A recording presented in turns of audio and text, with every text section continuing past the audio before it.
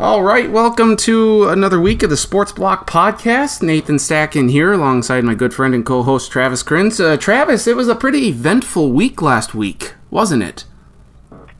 Yeah, say that. A lot of things happened in this country. A lot of sports things happened. Yep. A lot of news. Yep. Seems like every week a lot of news seems to happen. Yep. Yeah. A lot of things to talk about, as always. There's never a shortage of things to talk about. No, there is not. First off, let's start with the weather as we do. It's going to be a warm week this week. Mid to upper 60s, maybe some low 70s in the St. Cloud area. That'll be nice after it was a cool weekend, but a nice fall weekend here. What's the weather looking like in Mitchell for this week? Yeah, we got about upper 70s near 80 today. A little brisk, a little windy. It was cool and cloudy and windy there last week, but yeah, we're looking at upper 70s and 80s here pretty much the entire week. So that's very nice weather. It is, and what do I see? State golf and boys state golf and women's state tennis is the tournaments are already happening in the Black Hills. Is that correct? Where the hell did you pull that from? That is correct. Wow. I don't know if you want me to reveal where I saw this from. Oh, I know where you saw it now. Yeah. I know where you saw it from now. Let me just ponder. I didn't mean to. I just scrolled and I was just on Facebook. I see the post. I'm like, oh, that's interesting. See, that's all you had to say, and I know who you saw that from. That's all you had to say. Now I know who you saw that from. So, I'm sure he'll be there because that's what he does. He does that for whoever he works for. South Dakota Public Broadcasting, I believe. Oh yes, great operation they run there. Obviously by who they employ to do that. So why? They wrapped that up in great weather for the golf and the tennis. What? So couldn't ask for much more. Double-A tennis, or Double-A golf. Boys golf is in Sioux Falls, and the tennis and the Class A golf is out in West. So you couldn't ask for much better weather. Why is it? It seems so early. I mean, it's the first week in October. Is it normal? Are the tournaments normally this time of the year? I would have thought maybe it would have been more closer to the middle of October.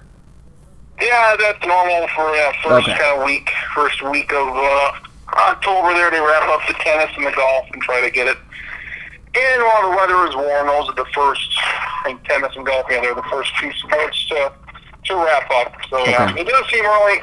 Also, soccer, they start their playoffs here this week, and they'll be in their championships here in about 10 days, 2 weeks from now. So, yeah, your first fall sports are concluding. It is awfully early, but that's the way it works when you're up north.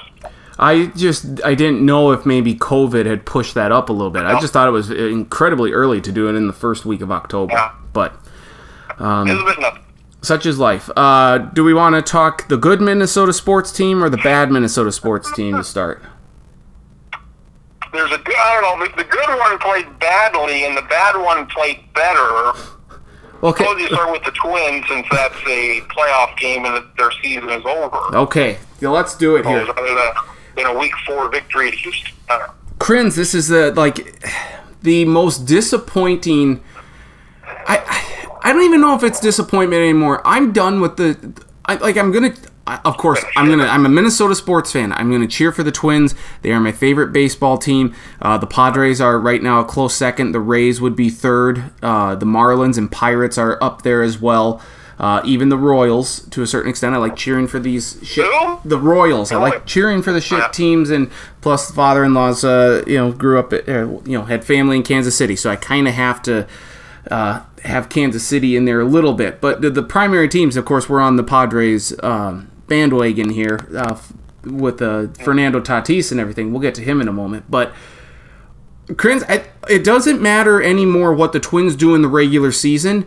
I always hope that they will win the division. I think they have the talent to do that here for the foreseeable future, though the Chicago White Sox are certainly going to be in consideration for it and fight them for it for the next 5, 6, 7 years, maybe longer or so. But when it comes to the playoffs, there's just no reason to even consider hoping that the Twins will come through and win until they actually do. Because last week was as embarrassing of a performance by the Minnesota Twins as you could possibly imagine. It was worse than anything we've seen them play, against the Yankees and stuff. And that's more of that's a heavier psychological toll and impact playing that team than it is the Astros. But last week was the worst that I think I've ever seen them hit. And maybe it's that postseason toll. It's 18 straight losses now in the postseason. It's the longest out of all 4 professional sports leagues in North America. It is an absolute embarrassment. I don't know. Maybe my feelings are a little stronger than yours, but it left me disgusted and just like, okay, there's no sense in getting my hopes up for the Twins in the postseason until they actually prove they can do it. I think this is how I felt when the Vikings lost to the Saints. I'd seen enough. I'd say, fuck this team. I got invested in the Vikings. They're not going to do it. They're not going to win these playoff games. I think that's kind of how I felt. Okay. It was very disappointing. I mean, they should, like I said last week, it would be very disappointing if they did not beat this team. And they almost did. Came close, at least in game 1. The hitting, they couldn't hit the pitching. I was very happy with the pitching. I had no complaints about the pitching. The pitching was fine. The pitching was not an issue. That was improved. Let me ask you on that. Were you happy with the starting pitching, the overall pitching, or the bullpen? Because I wasn't there were just some times where Bracco would take a guy out, whether that be like Taylor Rogers or someone who had a good 1, 2, 3 inning, and then throw someone else in. Like, you only pitched 12 pitches. Why not try and throw them out there a little more? So were you happy with the totality of the pitching? I was happy with it. Only problem I would have with the pitching was the decisions made by the manager. Rios should have gone more than 5 innings. I think it was 5 innings, 75 pitches. Mm-hmm. I would give them more. So that was disappointing. And some of the bullpen moves were overall fine, but there was a couple of instances there that, in the end, it didn't matter. But like an inning where, in one of the games, 4th inning rolled around, somebody's in some trouble, so who needs to go to the bullpen to? He goes to Matt Whistler, who's a fine pitcher. He's not one of the top 4 or 5 guys. And you're using your top 4. Sergio Romo, Tyler Clippard, Trevor May, Tyler Duffy. Those are the 4 guys I want to see. You should use those 4 guys before you use anybody else. And Matt Whistler, not among those guys. Plenty good, not one of those guys. So he never did. I don't think he ever did get into the game with that situation. The pitcher got through the inning. They got through 5, 6 innings, whatever, 5 innings, whatever they did. And they did use their best pitchers, but then he brings in Taylor Rogers in there in the later portions of game 2. He gave up another hit, and their inability to not put him in the games at the end there when he was not having it this season. He did not have it. Mm-hmm. You don't put him in a situation at all that could decide the game. I think at that point it was maybe 2-1 or something, 3-1, 2-1, and he gave up another run to kind of close the door. Not that it would have mattered any. So I would say the hitting was bad. Rocco Baldelli, I put him on the hot seat. He's had 2 very good years, but you cannot do what you've done in the playoffs. This is unacceptable to do this. Mm-hmm. I take a quick break. Can we take a quick break here? I'll make a quick call and call you back. Okay. Yep. That sounds good. Should be a good stopping point we can pick up from there. Yes, absolutely. Okay. All right, I'll give about 2 minutes here. Okay, that sounds good. Okay. All right. Bye. So we will just talk a little bit here about the Twins. I mean, it's bad. It really is when you consider. And yes, the offense this year was not as good as it was last year, but it's more than capable of pulling the load, and the bats just went silent. Now, the only good thing is that the Minnesota Twins bats were better than the Cincinnati Reds, who played 22 innings of baseball against the Atlanta Braves and didn't score a run. I mean, that is embarrassing. They wasted a perfectly good performance in Game 1 by Trevor Bauer, who had 12 strikeouts, like 7 2/3 innings. They lose in 13. Not a good situation there for Cincinnati by any means. But, yeah, I mean, if we're looking at the Twins here, and I'll bring this up with Krins here when in a minute when he calls us back. But look at that! Look at there, he is. He's right here, as I was about to bring in my next point here. And I forget it. You mentioned Rocco Baldelli being on the hot seat, and I was gonna bring this up here a little bit later on, but I'll bring it up now. I don't think that. I mean, he's a young manager. He's one of the youngest managers in the game, and he's had 2 very good seasons in the regular season. Now 0-5 in the postseason. What I would like to see him do is this offseason, I would like to see him reach out to managers who have had success in the postseason, see what he can do differently. I want him to reach out to these guys and learn from them, learn about their success. What can he do differently in a postseason series that he hasn't done so far through the first 2 series that he's lost? Whether that be something more with the bullpen. I mean, the hitting-wise, it's really not his fault that the guys can't hit. It's more so. You can't do much about that. I mean, Houston's pitching was very good. They were. I do blame the Twins, though, because the fact that you have bases loaded in the first inning in each of the games and cannot break through with a run is sad. I mean, it's just, you had a chance to make a statement in each of those games with the way that first inning would play out, and they couldn't do it in either game.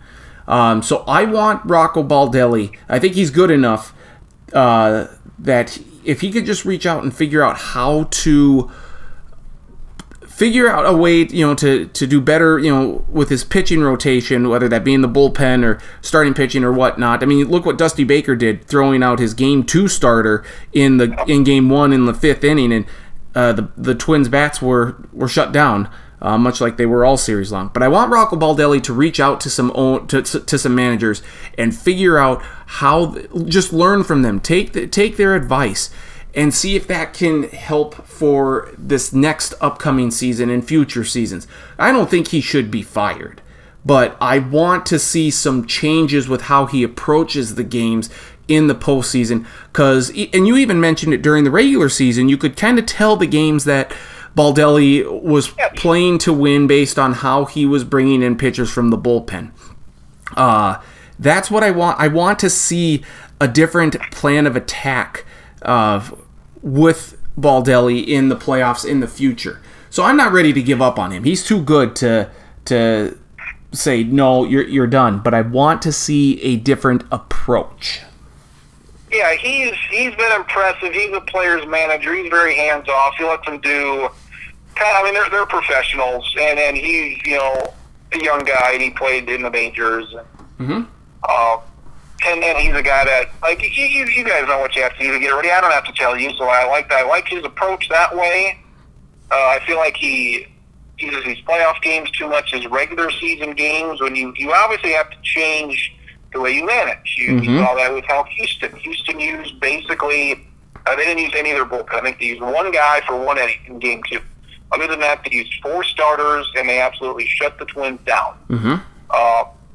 Dusty Baker, he'd lost a whole bunch of games with the Nationals in the playoffs, and he'd lost all these games he should have won, and these series clinching, deciding games, he lost a bunch of them until he finally won there with Houston last week. So we saw what Houston did when they won the World Series a few years ago. They would use starters out of the bullpen for 3, 4, 5 innings apiece, and that was excellent.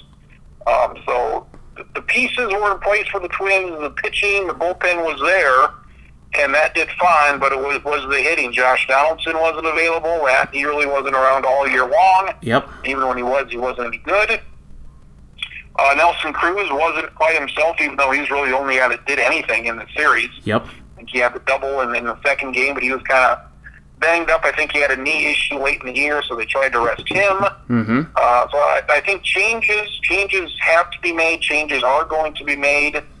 I'm looking at the outfield. I'm looking at Kepler, and probably more specifically Rosario.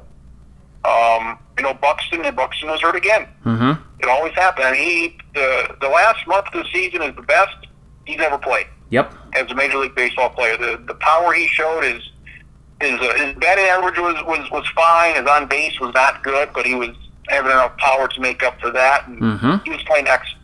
And a lot of people, it's again the thing with him where he's not. I don't think he's ever going to be able to play a full season or anything close to a full season. This season was 60 games long, and thankfully it was a shortened season, and it didn't start till like July or whenever it did.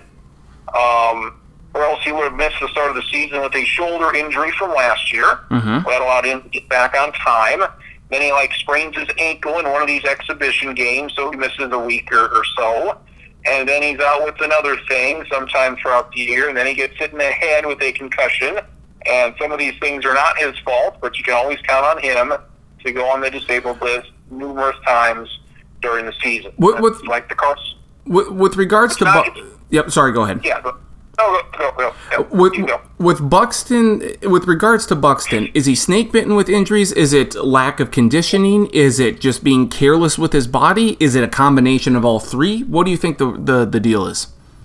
He's a very dainty man. He's very fast. Exceptional power this year. That was great power to see. He had 8, 10 home runs, whatever it was. 12 home runs was great. If I was him, I would add 10, 15 pounds of muscle, whatever. You have to be more durable. You have to be more reliable. Hopefully seemed like he's maybe injured himself in the outfield, run into a wall this year, so maybe that was good. But he just gets injured so much. And I don't know if you need to add more muscle to prepare for a longer season, but for him, it's always something. And I've been an advocate of trading him.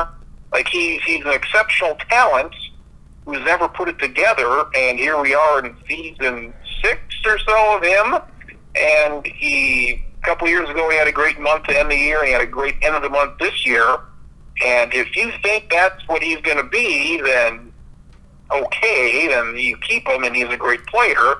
But if you think that's what he's going to be, then you're ignoring the past 5 years, 6 years. You think he's going to do what he did now, even though there's a lot of past to say, no, he's not that player. You're assuming he's going to be healthy, which he has not been. So you're assuming a lot of things are going to happen in the future that have not happened yet. Being healthy and being good, they could happen. They very well could happen. But I would not bet on that. I would go the other way. So they're not going to trade him because when he's on, he's very good. But I would say Eddie Rosario is not coming back. He's going to cost probably close to $10 million. His salary this year was around $8 million. And I think you got to get rid of him. Max Kepler has not shown me anything. He had a very good year last year. But besides that, he has been an average player, average hitter. So I would get rid of those two, get pitching or whatever you need. And Alex Kirilloff was called up. His first major league game was a playoff game. I don't know if this is a general manager decision or what, but he's somebody I felt like was ready and should have been up sometime this year. Why you call, he's their top hitting prospect.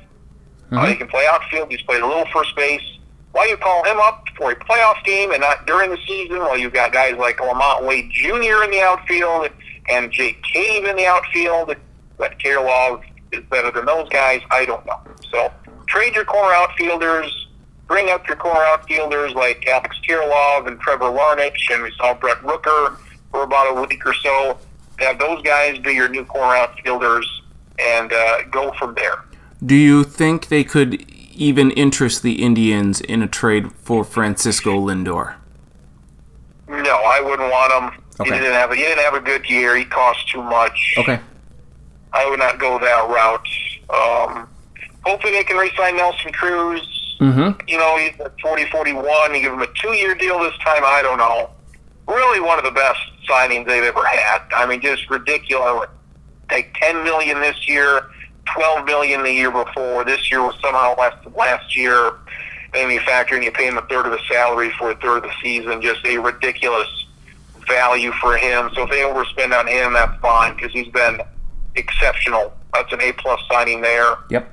Kenta Maeda should finish second in the Cy Young to Shane Bieber. He was an exceptional trade. So they've really hit on a couple of guys. You have to hope Josh Donaldson comes back healthy. Yep. Miguel Sano's got to figure out how to hit the baseball and not strike out so much. Yep. Because he's got extraordinary power. But similar to Buxton, if you don't play, you can't see how good he is. And similar to Sano, if you don't hit the ball, you can't hit the ball out of the ballpark like he does. So the offense was not anywhere close to what it was last year, but they still were a very good team, an above-average team, a team that should have beat Houston. Houston didn't show me anything. They were below 500. Year, but the Astros were below 500 going into the playoffs. Absolutely, they should have beaten them. That Greinke game one starter, he only went 4 or 5 innings, and that Greinke's not pitching today in game one, and he's not pitching tomorrow in game two. So just the depth of the Houston staff is pretty good, and we never really got to test the Twins' starting pitching depth. We got Rios and Maeda, but we also had Rich Hill, and we also had Michael Pineda. And we never got to saw those guys because they didn't win any games to get to the second round. Well, and that's the thing too. I mean, they played on a Tuesday and a Wednesday. You know, if you should try and throw all of your, even if they had to play Thursday, you would have Friday, Saturday, Sunday off before you resume your series on Monday. So you would have your starters available. You could have thrown all of your starters into this series, kind of like the Astros did, because you have that time off. It's not like you're playing the wild card game and then 2 days later, a day later or whatever, you're playing again. You have that time off. You have that rest. So yeah, it doesn't make a lot of sense. I really think Donaldson's going to have a good year next year. I just kind of chalk everything up, injury-wise and stuff, kind of like what we're seeing in the NFL and stuff, to 2020. It's just a weird year. If they can get a normal baseball season in next year, I think Donaldson's going to have a great year. You can answer this now, or we can revisit this at the end of the at the end of the baseball season. So, however you would like to answer this here. But the Twins, you mentioned who you'd like to see them maybe trade or get rid of. Who are some of the free agent players that you hope that the Twins make a run at, either in the pitching staff, starting rotation, bullpen, or otherwise positional players? Hitters, who would you like to see the Twins go at, and what's a realistic expectation? Do you want to answer this now, or give it a little thought and revisit it at the end of the season? I looked at the list a while ago. I don't remember any players, but from what I remember, it was not a good class. There were not any starting pitchers, or pitching guys that I saw out there that really popped out. Like, I'd like to really have them. So there wasn't anybody that I saw in the free agent market that popped out to me when I looked at it here like a few weeks ago. As far as like Nelson Cruz, we talked about him. Trevor May would be the pitcher, I guess. You maybe want to re-sign him. He is a free agent. He's been good for a while. Trevor May would be that big guy. I think Tyler Clippard was only on a 1-year deal. I would like him back. I've been wanting him for years, and he was very good for the Twins. I think Sergio Romo, he'll be back too. He's got another year in his deal. So just solidifying that bullpen a little bit. And I don't know if they have to go get anybody, because they got those guys I mentioned, Larnach and Rooker and Kirilov to bring up. And they've also got some pitchers that I would like to see as well. So I don't know if they don't have to make a ton of deals or sign a bunch of guys. I don't think they're going to go nuts signing really anybody at all. Okay. So I think they got a lot of the guys they got. They had to come up through the minors here, and they're ready to go. So I'm excited about some of their young pitchers and hitters. So I think that's why you can get rid of a Kepler or Rosario. And Ryan Jeffers, this catcher, he was really good. Yep. And Mitch Garver, he was terrible. I think he was hurt for a lot of it. I really don't know even why he was on the roster, the playoffs. And that was another move. They pinch hit for Ryan Jeffers. They brought in Mitch Garver, which I don't understand that at all. That was a game one move. There's a few moves like that where, like, what are we doing here? So, and ultimately, I doubt they matter, but I would not expect the Twins to be a big player. And you look at the big guys we talked about last year. Madison Bumgarner, who I kind of wanted, he was awful. And he was hurt. terrible signing so far. Zach Wheeler, I think he had a good year. But 115, 20 million, no thanks. Twins got a better pitcher. Yep. Kenta Maeda, for literally $1 million. So, Twins offseason was excellent last year. I assume they won't be as active. You got shit like Homer Bailey. I mean, you signed him. I think he threw 5 innings or whatever the hell. Well, that was stupid. That was a waste of time signing him. You better give that spot to somebody young. Homer Bailey was stupid. Well, Dick Mountain ain't coming back, right? Huh? Dick Mountain ain't coming back, right?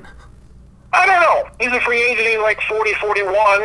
Kind of a rough start, but then he really put it together there at the last month. I liked him. I wouldn't mind him coming back. I don't think you can rely on him for like 150 innings or 120 innings even, but if they would like to sign him, I would not be opposed to that. So I would like him back. And just the unfortunate error by Jorge Polanco in that 9th inning. Yep. That was a big play, and then Romo walks the next guy. And do you think they win Game 1 if Polanco doesn't get that error? No, because they couldn't score. It would have been to the 10th inning. Because whenever Houston wanted to score, that's when the game was going to be done, because this Twins team couldn't do shit with the bats. So I don't think they would have.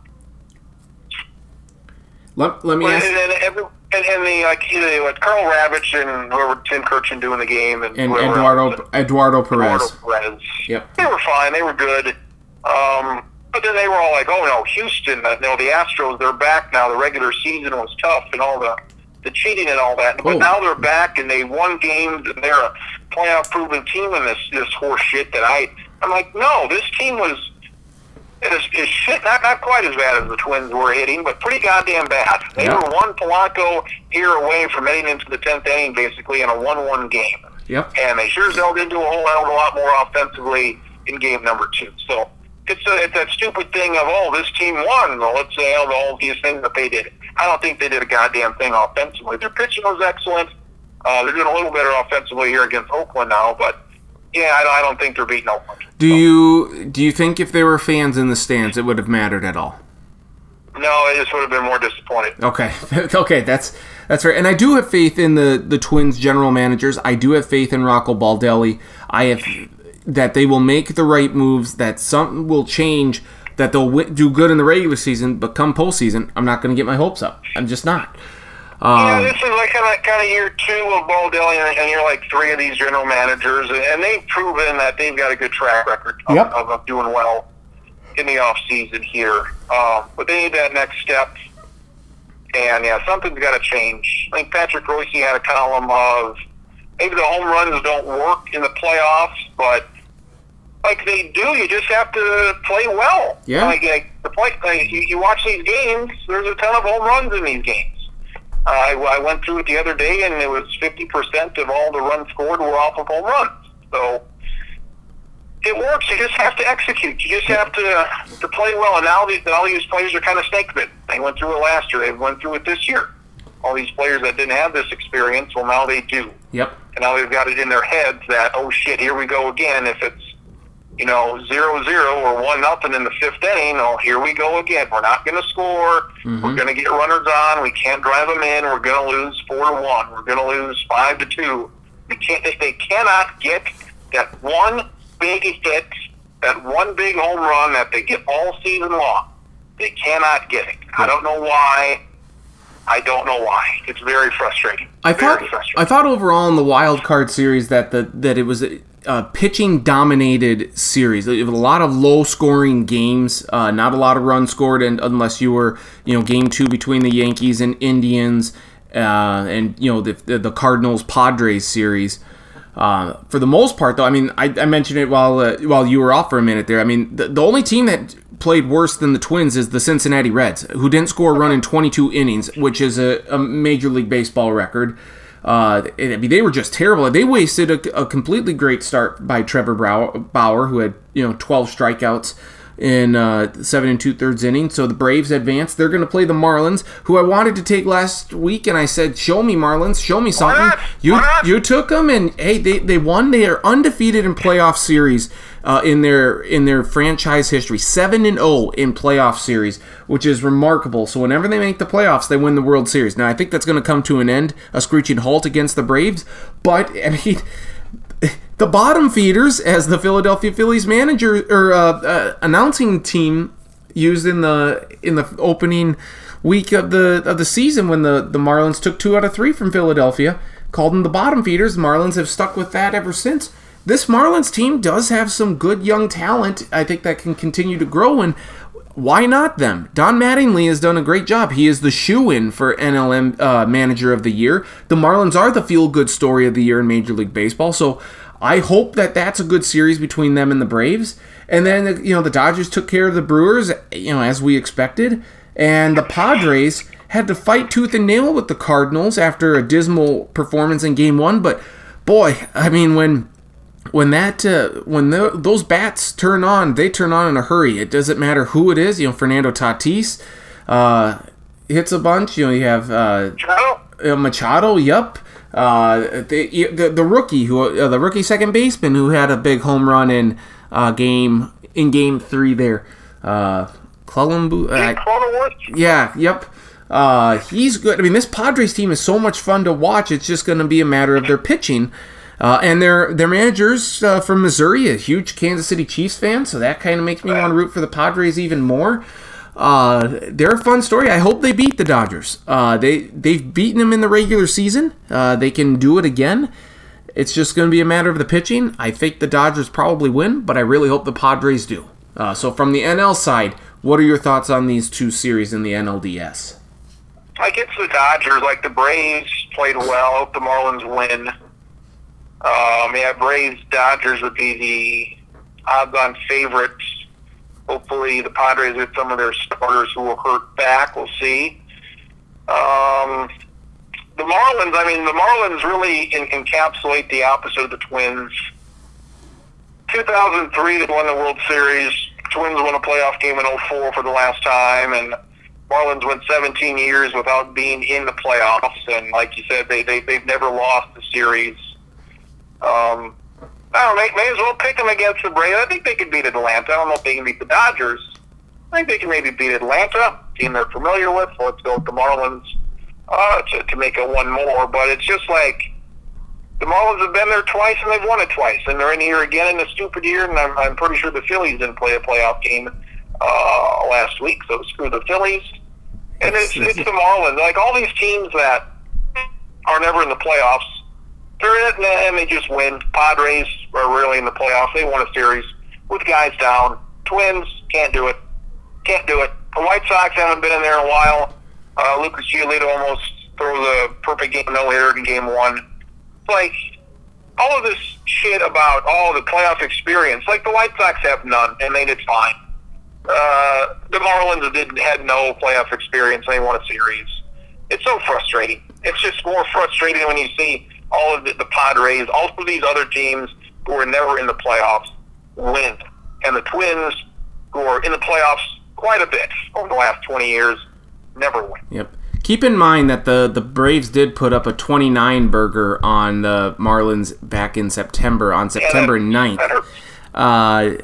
The Marlins actually, looking at this, they did win, 4 games in this series? I think they only lost 6-4, so that's maybe slightly encouraging.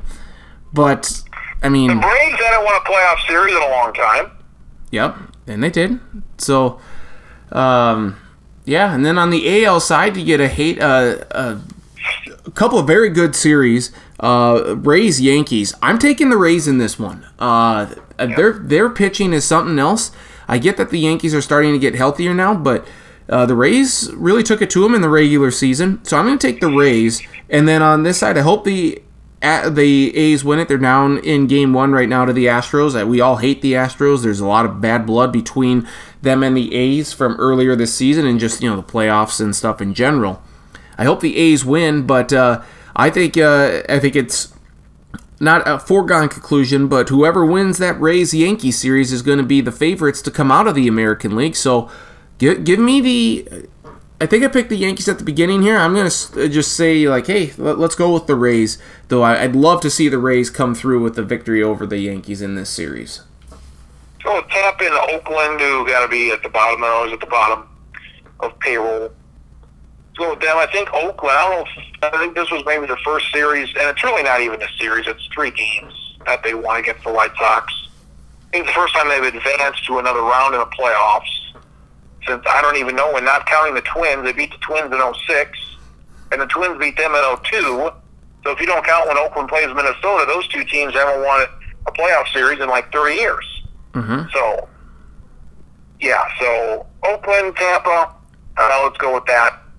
And, Yankees offense, very good. So they have no problem hitting. They have no problem hitting in the playoffs. The A's are bitching that they had to play 3 games at noon local time in their series against the White Sox. And looking at the series, how it's laying out, this, I mean, they're playing right now. It's 3:30 local time for them. They play Game 2s at 1:30 Pacific time. Game 3 would be, at noon, 12:30 Pacific. I mean, they're playing all these early games, and they can bitch about it all you want, but at the end of the day, it's about ratings. It's about eyeballs getting on the television, and the A's are not a draw. The Yankees and the Rays, they are a draw. The Padres and the Dodgers, they are a draw. So the A's can complain about it all they want, but I guess. But then again, I guess they're playing in the bubble right now, and they're playing. I guess they're still playing in Dodger Stadium or whatnot. So yeah. It is still local time for them. But I mean, I'm sorry, A's. That's the way it goes. If you want to, get more of a fan base, you barely have anyone who goes to your games anyway in the ballpark. So shut up. Yeah, noon, 1 o'clock, 4 o'clock, 7 o'clock. I don't give a shit. I just play I just play. These are the playoffs. Twins would have been in the spot. They would have been playing 2, 3 in the afternoon. Just play the games. Who cares? The Dodgers are going to be a late game. The Yankees are going to be a late game. It's not, the Marlins are not, Oakland isn't. So it's like, whatever. Just play the games. Yep. Okay, so again, to confirm, so I made the switch. I'm hoping for the Rays. Rays A's in the ALCS. Are you going Rays or Yankees? Yeah, I picked the Yankees and the Dodgers.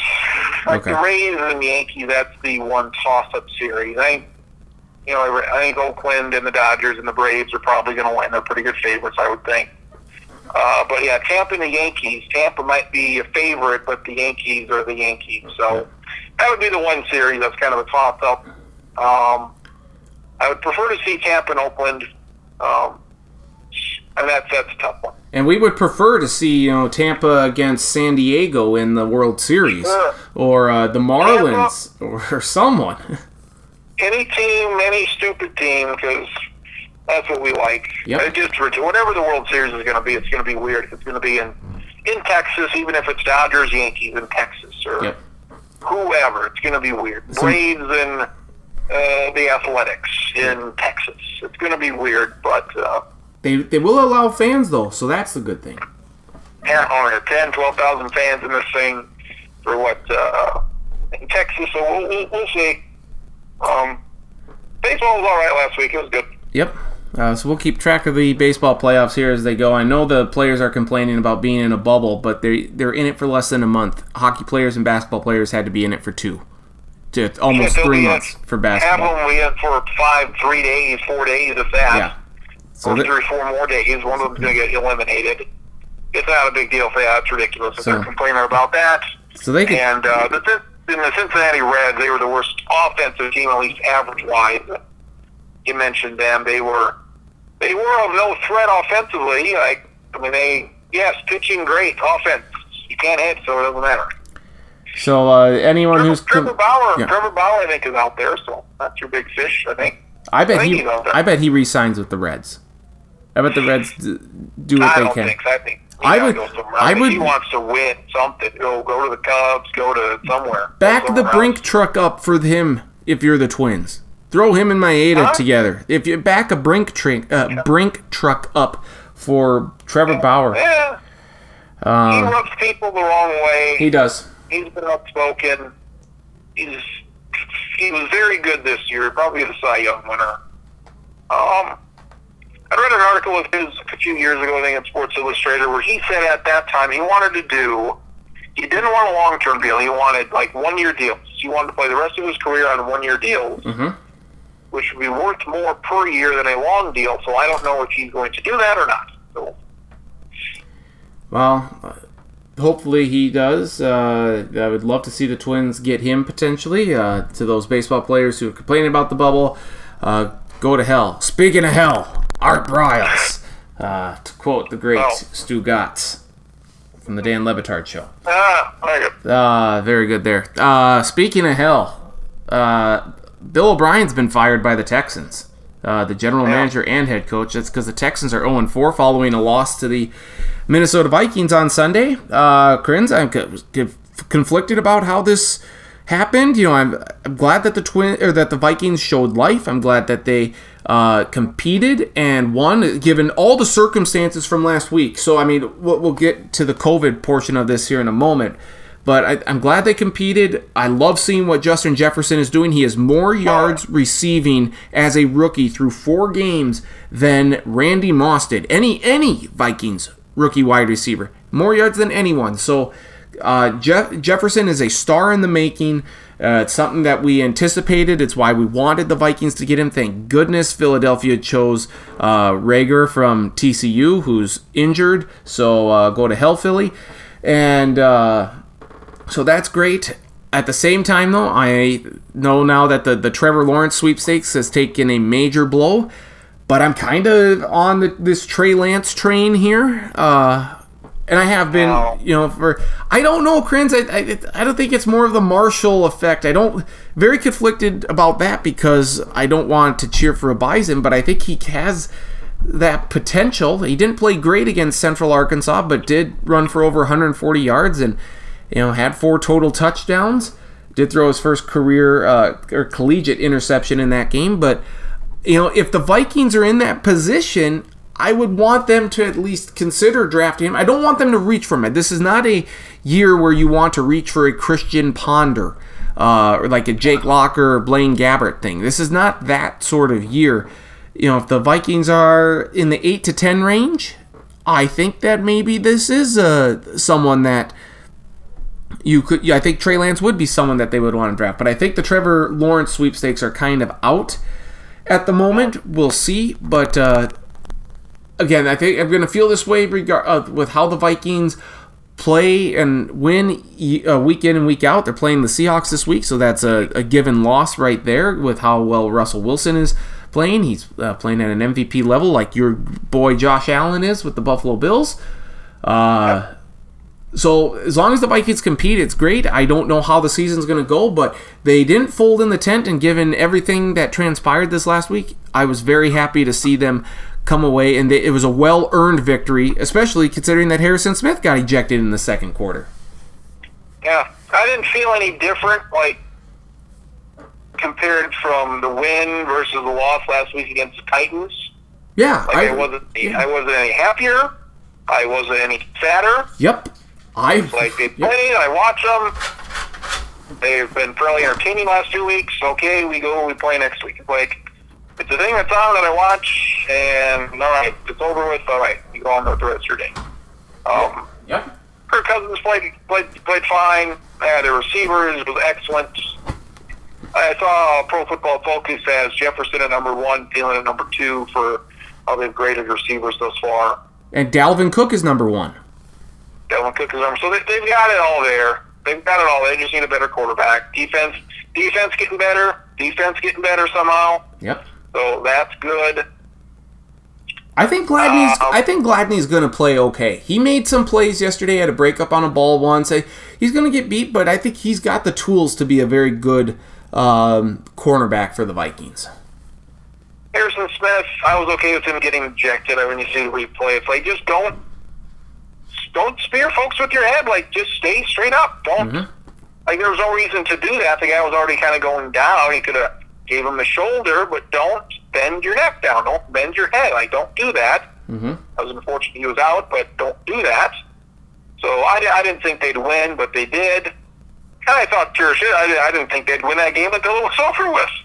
When Houston had that final touchdown, I'm like, yeah, they'll get this touchdown, they'll go for 2, they'll make that, they'll win this game in overtime, and that'll be it. But that was probably the right call on the touchdown they took away. That was close, but probably he'd go either way. But yeah, it was. They said no. I could see that being a no. Yep. So, yeah, Justin Jefferson. Like, if I could have taken any receiver in this draft, I would have taken him number 1, more than anybody. And I don't know. I think he's the best. I thought he was the best coming into the deal without ever seeing him play an NFL game. And first couple games didn't do anything. Last couple have been excellent. And so far, so good for him. I think he's been the best rookie wide receiver. Yes. Joe Burrow's kind of probably going to be the rookie of the year, but Jefferson's good. Cook is good. Thielen is good. My Cousins played. Cousins, he didn't do anything dumb, but I think it was last year. Like, his passer rating when pressured was like the best in the league, which is whatever it is. But it seems like he's so bad. He's so bad at handling pressure. He's so bad at, like, just throw the ball away, or he's so bad at sensing the pressure. I don't know if that's just me, but I hate him. I hate him when he's in the pocket and he gets sacked. I don't know if that's me, but it feels like he doesn't handle the pressure all that well, even though his passer rating was, I think, the best of anybody last year facing pressure. I just don't. I think that's the sentiment of a lot of Vikings fans there. I honestly, I like Brock Huard as an analyst. I watched, I've heard him do college football for many years. I like him there. Chris Myers had some issues. Greg Jennings is okay, but Brock Huard's good. I think they got a rising star on the NFL side there for Fox. The Cowboys almost pulled off another epic comeback, but the Cleveland Browns are 3-1 now. I did a look just at the quarter poll here. I have not. If New England when they fall to 2-2 after their loss to Kansas City on Monday night, I will have 9 teams pegged exactly right for their records through the quarter poll of the season. Now, not necessarily, like maybe I had them winning a different game than what they won and losing one, but so far the teams that stick out, Seattle, I have them as undefeated, and I had Houston winless. So those Detroit 1-3, that happened. So we'll see what happens there. But through the quarter poll anyway, I think that it's some teams are surprising. Cleveland being 3-1 is a surprise. Dallas being 1-3 is incredibly surprising. Their defense is terrible. They should be 0-4. But I picked the Browns for the playoffs. I didn't feel good about it after week 1, but it's a long season to go, but they've done okay so far. Yeah, Browns, maybe finally. Maybe, Kevin Stefanski, the offense looks like maybe people thought the offense was going to look like last year, and they nearly gave it away. I would say Dallas, if you want to watch an entertaining game, they seem to be the best bet as far as you're going to get your money's worth. If you watch the Cowboys, good God. Yep. I would really like their quarterback. I think he'd look great. I don't know why they don't want him, but I would, by all means, sign him up. So first quarterback in NFL history with 450 plus passing yards or more in 3 consecutive games. That's really good. Some of it's kind of been the situation of being down all the time and trying to come back, but he's been really good. It's not his fault. So nope. I think everybody likes when the Cowboys lose. So that's fine. Yep. What happened though last week with the NFL is what I think it was a large concern. A concern in sports in general with COVID. But the Tennessee Titans had a bunch of positive tests last week, and it kept growing as the week went on. Monday was the first day that they did not have any positive tests, and we'll see if that continues throughout the week. But their game against Pittsburgh got moved to week 7. The Ravens bye week in week 8 got moved back to week 7, so the Ravens-Steelers game is now week 8. All this stuff that happened, the NFL has had a meeting with coaches, general managers, and owners on Monday and read them the Riot Act, saying that they will consider forfeiture of games and loss of draft picks if protocols are not followed. What's amazing is that the Vikings did not have one positive test. Hopefully that continues here. We know symptoms can sometimes take up to a week, 7 to 10 days. So hopefully the Vikings have escaped the worst of it. But that's a positive. Then you had Cam Newton test positive on Saturday for the Patriots. The Chiefs practice squad quarterback, he tested positive as well, so their game got pushed back from Saturday to Monday, and that's because no other positive tests happened. Who knows what's going to happen with the NFL, but it would seem to me, John Gruden's a dumb shit and doesn't have his mask on all the time. He's going to get fined for that, maybe even suspended.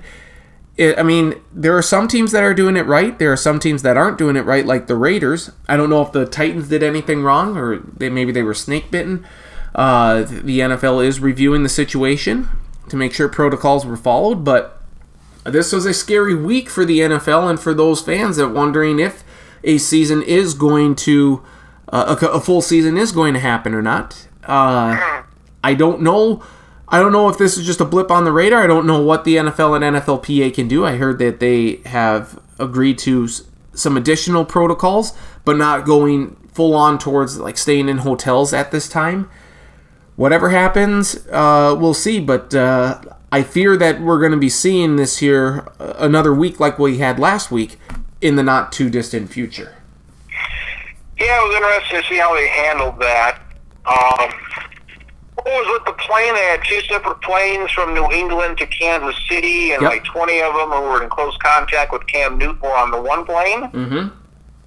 Like, should you be playing exam if you have to have a separate plane because you fear that maybe some folks there might have the virus? Well, they did it. Be played? They did it last year when the flu outbreak happened, and it helps when you have when Robert Kraft owns both planes, so that helps.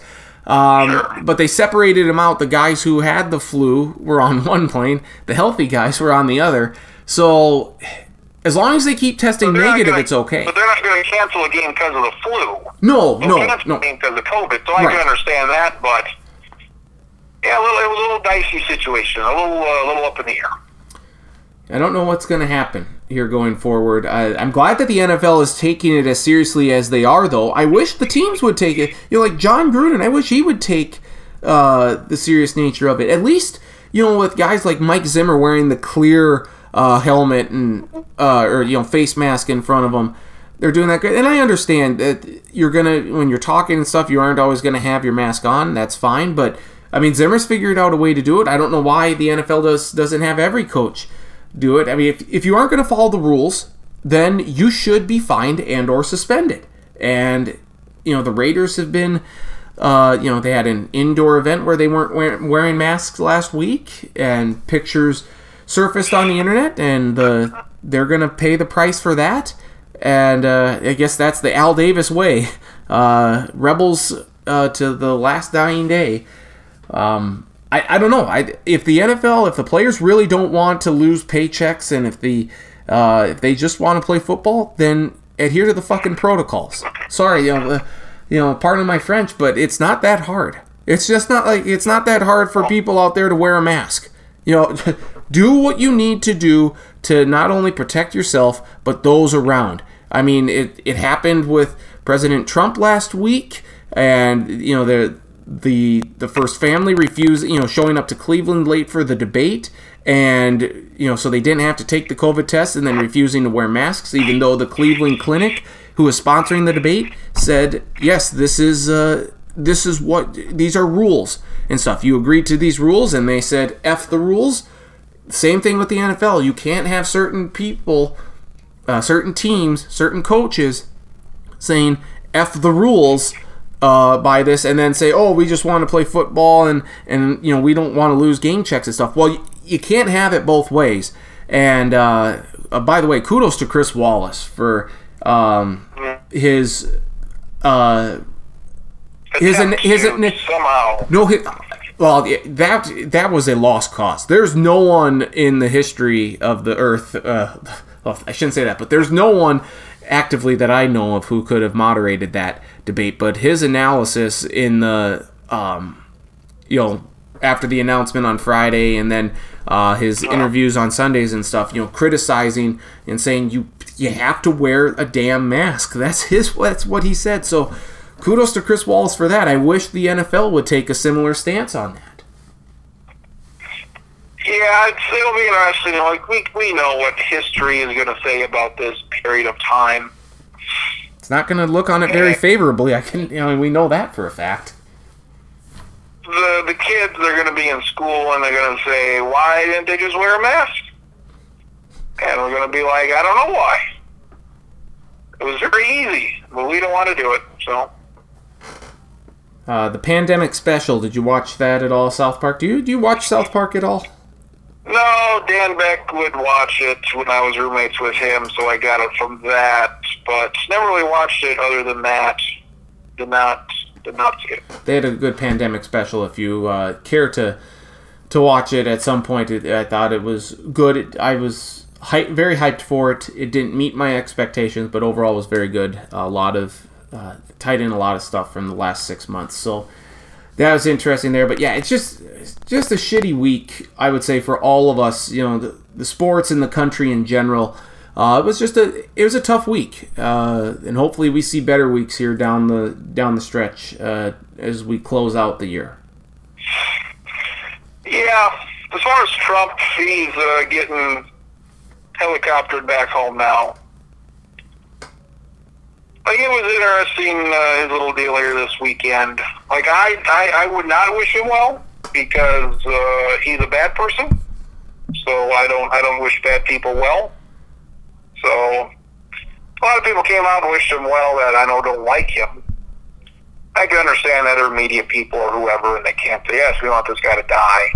And even social media things had to say, don't tell him to die, don't wish him death because for whatever reason. But it's I just think of, okay, let's say Joe Biden. Let's say Joe Biden would have tested positive. Would Trump have shown him the same respect as Joe Biden showed him? Unlikely, but I can't say for sure, but I would say unlikely. Unlikely. So if you don't show respect, then I don't have any respect for you. Yeah, he's not a good person. His actions have shown that for most of his life.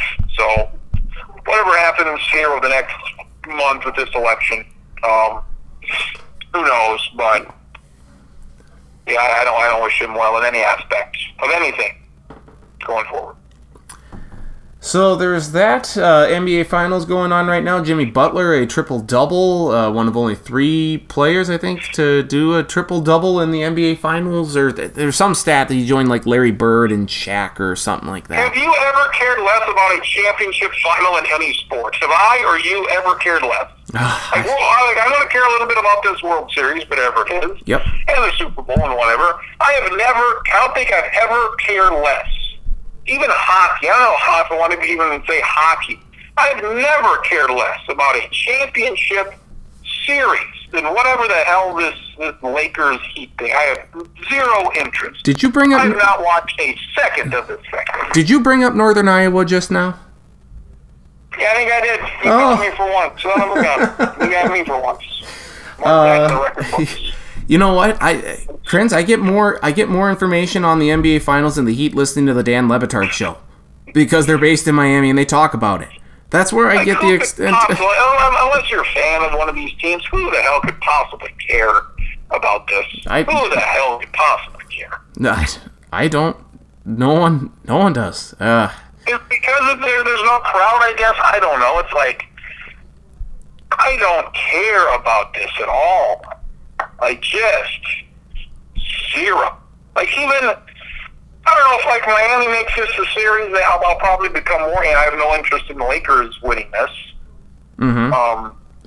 If Miami makes this a series, then I may be interested a little bit, but Jesus Christ. I mean, all these guys from Miami are hurt, and they still win last night, and they were competitive like in Game 2 when everybody was out. Like, I can't care about this thing. I just can't. Yeah, it's not good.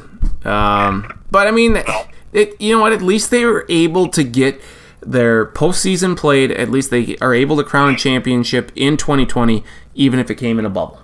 Like that. Good for them. Yeah. I mean, hockey did it. Congrats to the Lightning for winning the Stanley Cup. Basketball, Lakers or the Heat are going to do it. Baseball's going to crown a champion. The only sport that didn't crown a champion in 2020, besides the college baseball, is March Madness. And we're getting closer to the college basketball season, which is great. I am working on a project, Krins. I believe I bet you can't believe what I'm going to do. I'm breaking down region-wise. I'm having regional bubbles. Ooh, how many bubbles? We don't know yet for sure. I'm still working on that. And kind of, I'm making different conferences up within these different regional bubbles and stuff. So some teams are going to get the shaft this year. No question about it. You love switching teams and conferences and moving them around. Yep. This is up your alley. This year seems like it's better more than the greatest time to do it would be to move to a regional bubble. I think as of now, I have 1, 2, 3, 4, 5. I think I have 10 regions. So what do you need? Are these 300 teams, or how deep are we getting in? All 300. All 300. All 332 or 370 Division I programs. So follow the location. Well, no. So I'm not saying I'm just saying I'm combining. So all the teams in Oregon, Washington, and California, and Hawaii. Oh. You play. We're merging conferences, and then you are playing a non-conference schedule based on teams just in those states. So you limit the exposure, you limit the traveling. It's for everyone. The Mountain West and stuff. So I have Montana, Idaho, Wyoming, Colorado, New Mexico, Arizona, Nevada, all together. So I'm working on that. We'll try and get that out at some point here in the not too distant future. But if you ever wanted to regionalize stuff, especially for college basketball this season, maybe change some things up a bit for 1 year, this is the year to do it. It'll be interesting to see what they do, what restrictions and whatever they do. Mm-hmm. Indeed. Anything else that you have this week? Just the Trump thing. He doesn't follow the rules. He has it now. He has it. And he's going to continue to have this for a while. And he had that little thing where he got in the car yesterday and waved at people. That was probably a bad idea. He's putting other people at risk. Mm-hmm. Even when these people have this virus, they still don't care about anybody else. I do not think the debate will happen in a couple of weeks. I don't think it should happen. I don't think the debate can, since he's got it and he needs 14 days. So I don't think, because there might be one more debate. You got the vice presidential on Wednesday. Maybe there'll be one more presidential debate, but I could see no at this point. How awful he was during the first one. I heard Chris Wallace say that Trump interrupted either him or Biden 145 times. Which is incredible. That's what Chris Wallace said yesterday. Yeah. And this whole story, the whole Trump thing, everything that's happened the last 5 years. If he were to get this thing and die because of it, would that not be the I don't know if I want to say the perfect ending, but the most satisfying ending, or the most deserved ending on this thing of a thing that he didn't take seriously, and we should have been so much better at that. I don't know what word you want to use. If he were to get it and not make it, I think whether it's now or months from now, what an ending that would be. The president dies of a virus that he downplayed this entire time, and for all the safety measures that you would assume the president has in front of him, to not be in contact with anybody that has this, they don't do as much as they should. Yeah. And he'll probably be fine. He'll probably make it through this thing. But if he were to not make it through this, what a ending to this whole debacle. Yeah, I mean, that would be unbelievable. No loss of life during the COVID is, for me, it's not worth it. So I would hope that doesn't happen. It obviously the irony of it all would be there. That's what I would say to that. I would say. I mean, also I have no sympathy for the people that don't take it seriously. Oh, no, yep. And then they get it, and then they pass. So it's like, dude, how much? I mean, we're beyond that. So all these stories that come out have said so and so has this Facebook post where they didn't take it seriously, then 2 weeks later they died of it. It was like, we can't help you anymore. We can't help your stupidity. We can only give you as much information and science and facts and guidance of what to do. Everybody knows what to do now to try and beat this thing, and some of us try a little bit more than others.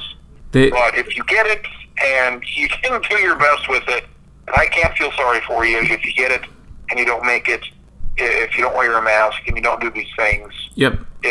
I think there was a mom in Texas or whatever that called it a hoax, and then like 2 weeks later she got it, and then she died from it. I mean, that's that's a dark humor to me, but it's like, okay. Think of everything from when we talked last week. The debate had not happened yet. Nope. The Twins were still alive. Huh? The Twins were still alive. They still had a season. Twins were still playing games. This COVID thing had not happened. What else? There was another thing. There was Melania Trump hated Christmas. That was a video or an audio that came out the night before. Trump, he gets up there. He's wearing a mask, and he gets up there and he takes it off. It's like, dude, you've got it. Keep the mask on. Thumbs up. He gives the thumbs up. He's okay. He's so orange. And then he posted these videos there throughout the weekend, and he actually looked like a normal person with white skin. I think it's the sad part in all of this is that he put a lot of people in Minnesota and in New Jersey in danger. I mean, that's a crime that I don't think can be debated. It can't be debated. When did he test positive? We don't know. When did he know he had it? Well, he knew Hope Hicks had it. I know. It just the irresponsibility of everybody involved not giving a damn about anybody other than themselves. It's so, I don't know, disappointing, sad, selfish, all those words. Yep. It's like, it's hard to believe people are like this, but they are. Yep. Everything and anything in all those words that you just said. Absolutely. All those things that happened between when we talked last week, who the hell knows? Again, I've said this how many times, who the hell knows what's going to happen when we talk next week? You just think one week can't be any worse, and then the next week goes, here, hold my beer. I mean, it's just. Remember his taxes were a big story like 2 weeks ago? That seems like a month ago now. Oh, and like all of these stories that seem like they're so big, they literally last like 2 days. His taxes were a story. Well, there was something else. Like this thing here, this should be a big story. This is kind of like over now unless he gets worse or something. Mm-hmm. Like he's going to be in the White House. He really can't go anywhere for the next couple of weeks or so. Like this is kind of like a weekend thing. Friday night he went in, Monday night he's out, and they'll monitor him, and I'm sure he'll be fine. And the president had this virus. He went to the hospital for the weekend, and now he's back. Like, what the fish? And then we move on to something else. Mm-hmm. Yeah. The world in which we live in. Hopefully it gets better soon. It's very interesting. Yes. All right, my friend. Anything else before we say so long? Were you more interested in the baseball this past week or not? Yes. I hope they continue. I like the 16 teams. Because of more teams? Yes. I would prefer the 5 teams. It was fun to have like the Marlins and whoever, but I like the more. Because the games meant more. It wasn't a 5-game series. It wasn't a 7-game series. It was like, all right, this is a 3-game series. Yep. Every game is very important. Yep. I think what the only issue that you're going to run into is that you aren't going to have a bubble in any other year doing this. So you might have to maybe start the playoffs in, like maybe the last week in September, like, the 20th and stuff, so you can factor in those off days. But I liked it. I really did. I think it's good. Sometimes the best team doesn't always make it. That's fine. That's what you have to. That's what happens. It was like the Twins and the Cubs were the 2 teams that didn't make it. Every other series went how you probably thought they would, or the host team won, the home team won. Twins, we know their history, and the Cubs lost to the Marlins, which is fine with us. So, it's basically kind of what it would have been anyway. You get the Rays and the Yankees, you get the Padres and the Dodgers. So you get the teams that would have been there anyway. Mm-hmm. Yep. I think the only real surprise, the Twins losing the way they did is surprising and not surprising at the same time. The Marlins winning, not a huge surprise, but certainly is somewhat of a surprise. And we knew that the Yankees were going to beat the Indians. We knew the Dodgers were going to beat the Brewers. So yeah, I don't think there was a ton of shock by anything. The Marlins and the Astros would be the 2 big ones, and I think it's the Marlins more so than the Astros. Marlins are the best story in baseball. Yeah, it's very good. The outbreak they had that first weekend was terrible, and yeah, I'm interested in their games. Yep. Cubs, Braves would have done nothing for me. Marlins, Braves, I'll pay attention to that. Absolutely. Looking forward to the baseball. Continue it. And I do want them to do this playoff format here in future years, or at least maybe do it like every other. I think that would be okay. But yeah, it was fun, and looking forward to the baseball here for the next month. But Astros are ahead of Oakland. You're 8-5. Yeah. So they came alive all of a sudden. Well, that's the postseason. Just make sure there are no trash cans around. And Houston may go on a run. Who knows? 5-game series. Anything can happen. All right, my friend. You have a great rest of your week. Where are you at football this week? Oh, God. I got to go to Sturgis, which is 4 hours away. Yeah. So hopefully somebody gets sick somewhere so that doesn't happen. So I don't wish them ill, but I wish them somewhat ill to get sick enough to... Yeah, it's not been good here. Past 2 weeks have been very bad. Yeah. So across the state, a lot of games canceled, but we keep moving on because we got freedom here, and so yeah, we got freedom. Yes, we do. So we got freedom. We got freedom. How about you? Oh, I wish I didn't have as much freedom as I did. I don't know what to do with it all. Like Trump, infected with COVID-19, takes his mask off and enters the White House while others are clearly standing by. It's like, what? You got it? He has it. He can give it to other people. He just walked into the White House without a mask on. Well, there's people right there in front of him. So a lot of people in there getting it. But, yeah, it's a 4 hour. I thought about maybe staying over, but it's like, it's 4 hours. I can make it.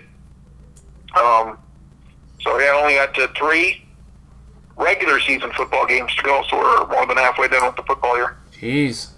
Again, beginning of October. It seems like it just started, but again, it's already October. 3 months left. We're in the final quarter of 2020, Crins. We can only hope we're playing the Falcons.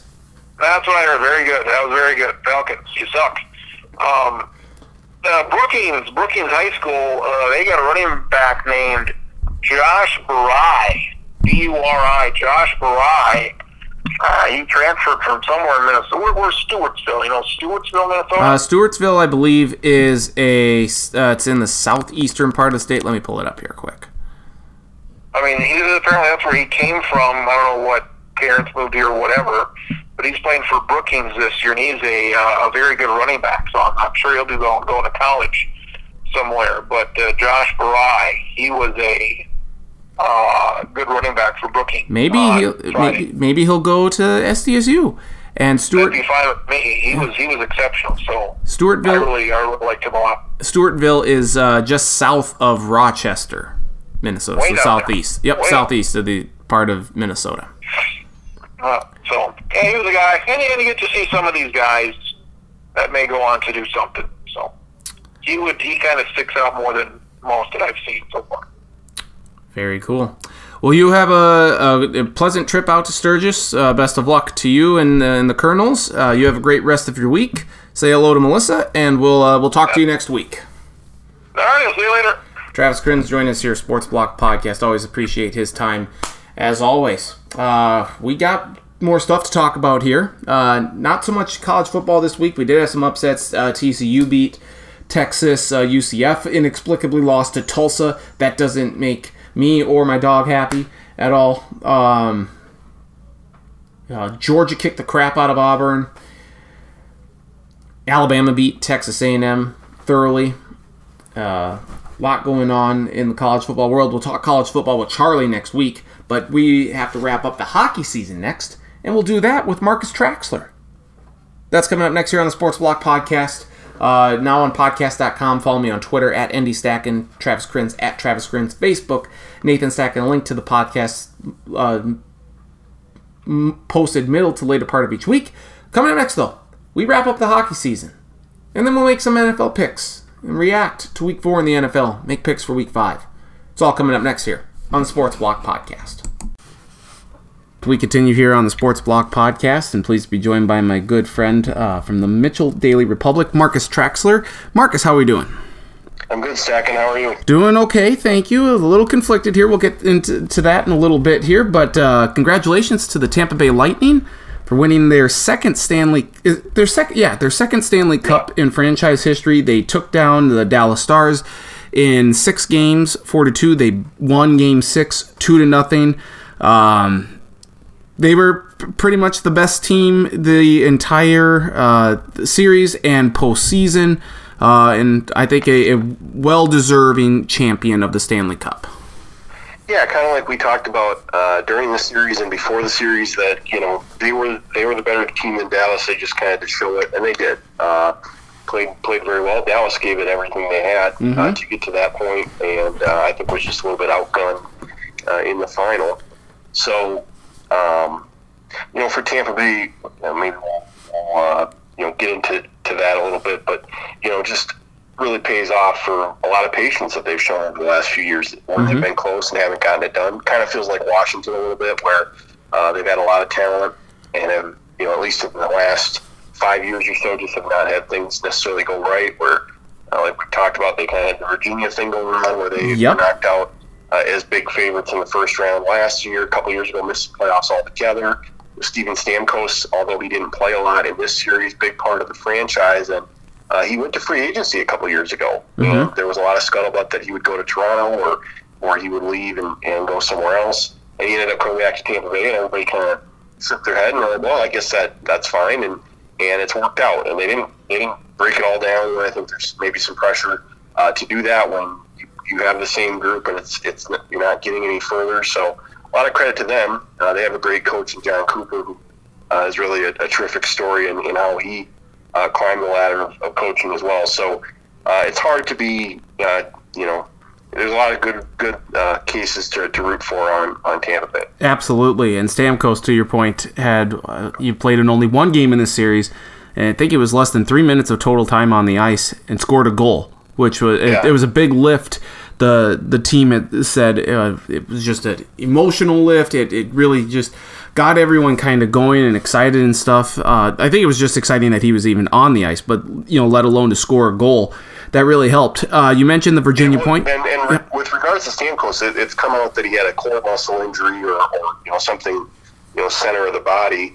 That does not sound comfortable to play through. And it sounded like he had re-hurt himself, at some point during the quarantine thing, that's what ended up taking so long. Mm-hmm. And so maybe the fact that he was out there playing at all is kind of crazy, considering that he left and packed it in after 3 minutes. But it's good legend in Lightning history now. Yep. Green Bay Packers wide receiver Alan Lazard can attest to Stamkos's point on the core muscle injury, considering the game he had last week against the Saints. You brought up Virginia. I was going to mention that as well. We know that run all too well about them losing to a 16 seed, and then the following year we saw them win the national championship in Minneapolis in a thrilling overtime game against Texas Tech. John Cooper, I was watching SportsCenter then, and I was like, okay, I'm waiting for Scott Van Pelt to show more highlights. It was the best thing he saw all day, them winning the Stanley Cup and whatnot. And I get that there was a lot going on with the Ravens and Chiefs. And finally he got to an interview with John Cooper, and there's Cooper wearing the Virginia Cavaliers hat.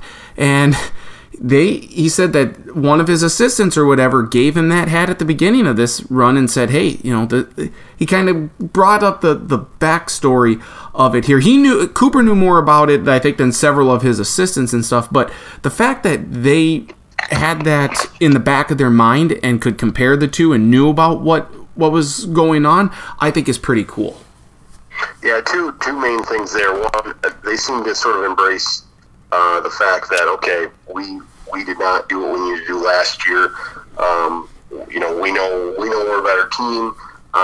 We talked about at the beginning of the playoffs that, amongst the seeding, Boston was the number one team far and away, but they didn't get it done. And this is a team that dispatched Boston pretty easily in these playoffs, which I don't think a lot of people anticipated. So you could tell they were kind of on a mission. And even in the last two series, those were 6-game series that could have ended in 5.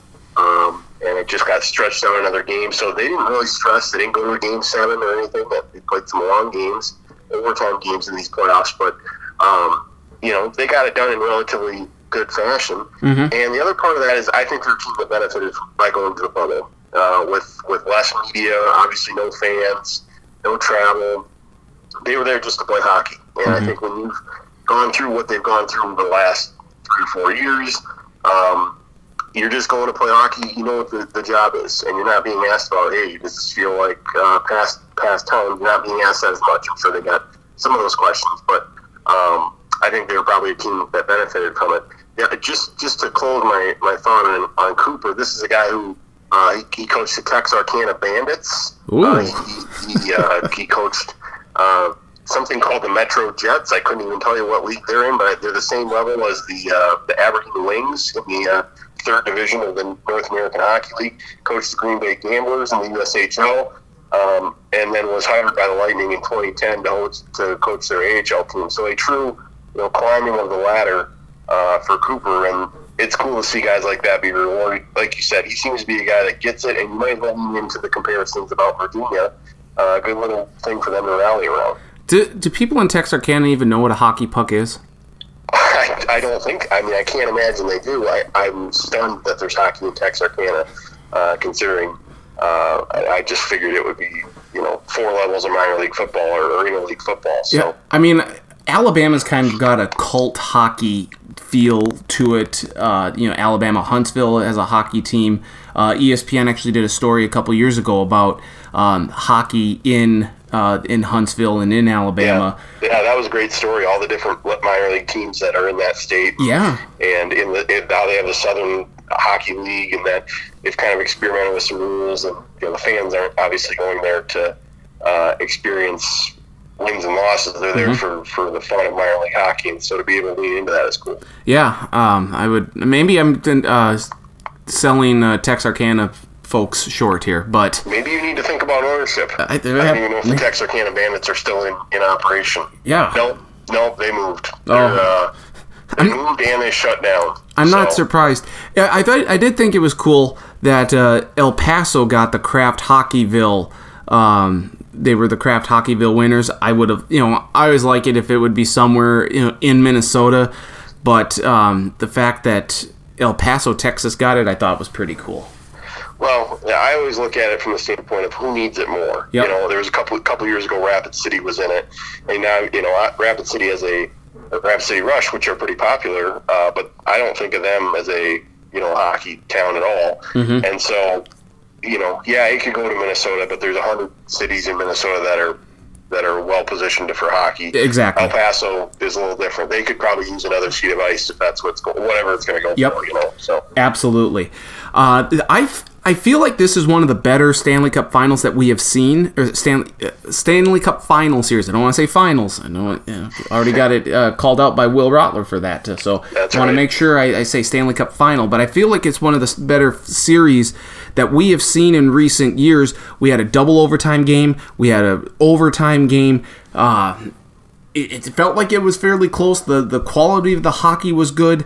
If we can look back at some of these recent years, where do we kind of see this one? I mean, I think it's going to be kind of largely forgotten because of the time that it was played at, and with everything else going on, it is 2020 after all. But I do think it was overall one of the better series that we've seen in recent years. Yeah, I agree with you that it's going to be lost in translation a little bit because of all the other things that are happening, and the fact that this was finished in September, and yet the playoffs played in August and September. I mean, it's going to stand out in history from that standpoint. I mean, I think it's an upper half, at least in recent history, playoffs. Like we said, two teams that were pretty competitive. It wasn't an obvious blowout. I think Tampa Bay was better, and I don't think there's anything wrong with saying that. Mm-hmm. But like you said, the competitiveness is good. What stands out to me is that it was a relatively good series even after 2 months in isolation. Mm-hmm. I just don't think enough can be said about how difficult that is. Yep. Again, they're playing hockey. They're not pounding concrete out there, but it's it makes it's good to see that level of play, and good to see the cup being played for at the level that you expect every other year. And there is an argument to be made that both the Stanley Cup and then the NBA Finals this year, the Lakers are probably going to win that, but that these championships that are won this year are even more difficult this year given the circumstances of being in this bubble, playing being away from your family for 2 months and whatnot, that not playing in front of fans and anything, that this could be harder than on a normal year. Absolutely. I think we maybe discussed that a little bit earlier too. Yep. That this is these are unprecedented circumstances, and nobody wants to go to a bubble. No. MLB players have complained a bunch, and they're going to a bubble that's probably going to last for a month at most. Yep. It's going to happen in two different groupings. I mean, it's nothing compared to what the NHL and NBA have dealt with. So, it'll all work out. And like you said, there's no asterisk on this. These teams have earned these championships, or where they've gotten to. As we look then in closing on the NHL season here, what are your overall thoughts on how the bubble went for the NHL? I thought it went about as well as it could possibly be, and in large point from the main point is that no player tested positive in the bubble for the coronavirus. I think that has to be, we have to give kudos where kudos needs to be given, and that's to the NHL for the way they handled this and all the testing and stuff. It brought us a lot of exciting hockey for 2 months.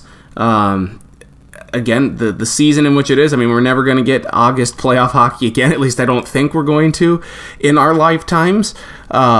But overall, I thought the NHL did a very good job. I know ESPN had a story about bubble life, and Gary Bettman wasn't too keen on it with anonymous sources and whatnot. I think it was more just like players and whatnot. But overall, I think given the circumstances and stuff, that the NHL pulled off about as well of a playoff or tournament as you could possibly imagine given the circumstances.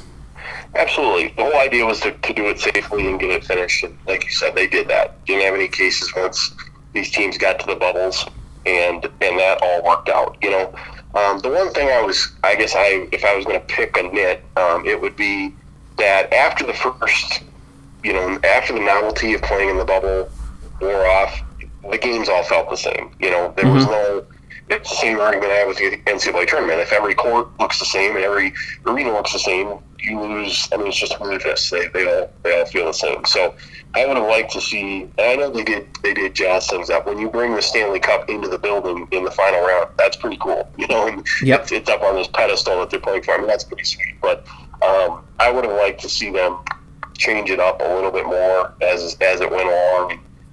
I know that they're worried about getting the games done and doing the best they can, and they met all those criteria. So it's a small thing for me, but I think they have a lot to be proud of. Now, I think the real concern now is, okay, this is done. Now what are you going to do? Yep. Because you're not going to have a bubble in the regular season. Yep. The NHLPA has said no to that. Yeah, and the NFL and Major League Baseball have shown you can do it during the season, but you better have pretty disciplined players that aren't going out every night. And if you're not the Tennessee Titans. What's that? And if you're not the Tennessee Titans. Well, yeah, and you can see. I mean, in the span of 5 or 6 days, the Titans have 20 cases now. So, and the St. Louis Cardinals and the Marlins. I mean, go down the list. There's teams in both sports that have had issues with this. So. There is a lot of pressure, and I think it's going to be difficult for the NBA and the NHL to go back and say, well, we're going to play 82 games, and we're going to fly like we normally would, and we won't have fans, or we're going to have a few fans, whatever it might be. And it's going to be tough to try to do your whole season and, again, run the risk of the virus. And I think at some point they'll just have to decide, kind of like Major League Baseball did, we're going to try to get to 60 games, but we're going to play what we're going to play and go from there. So, and of course, a vaccine and all that has a big impact on how this is all going to go too. So, a lot to watch for. I agree with you on Gary Bettman. He did a great job making sure that this bubble happened, but he's a big time bitch for complaining about players complaining about the bubble because They can complain. There's nothing stopping them from complaining. I'm sure the NHL did what they could do, but you can't sit there and say that everybody's going to enjoy 2 months in isolation and all you've got for them is walk down the street to an empty soccer stadium to get some exercise. I mean, there's just you can only have chicken for lunch every day for a certain period of time. So I did enjoy Kenny Albert's piece on NHL.com earlier in the bubble about everything that he was experiencing and going through and stuff. That was a good read. And again, congratulations to the Tampa Bay Lightning on winning the Stanley Cup.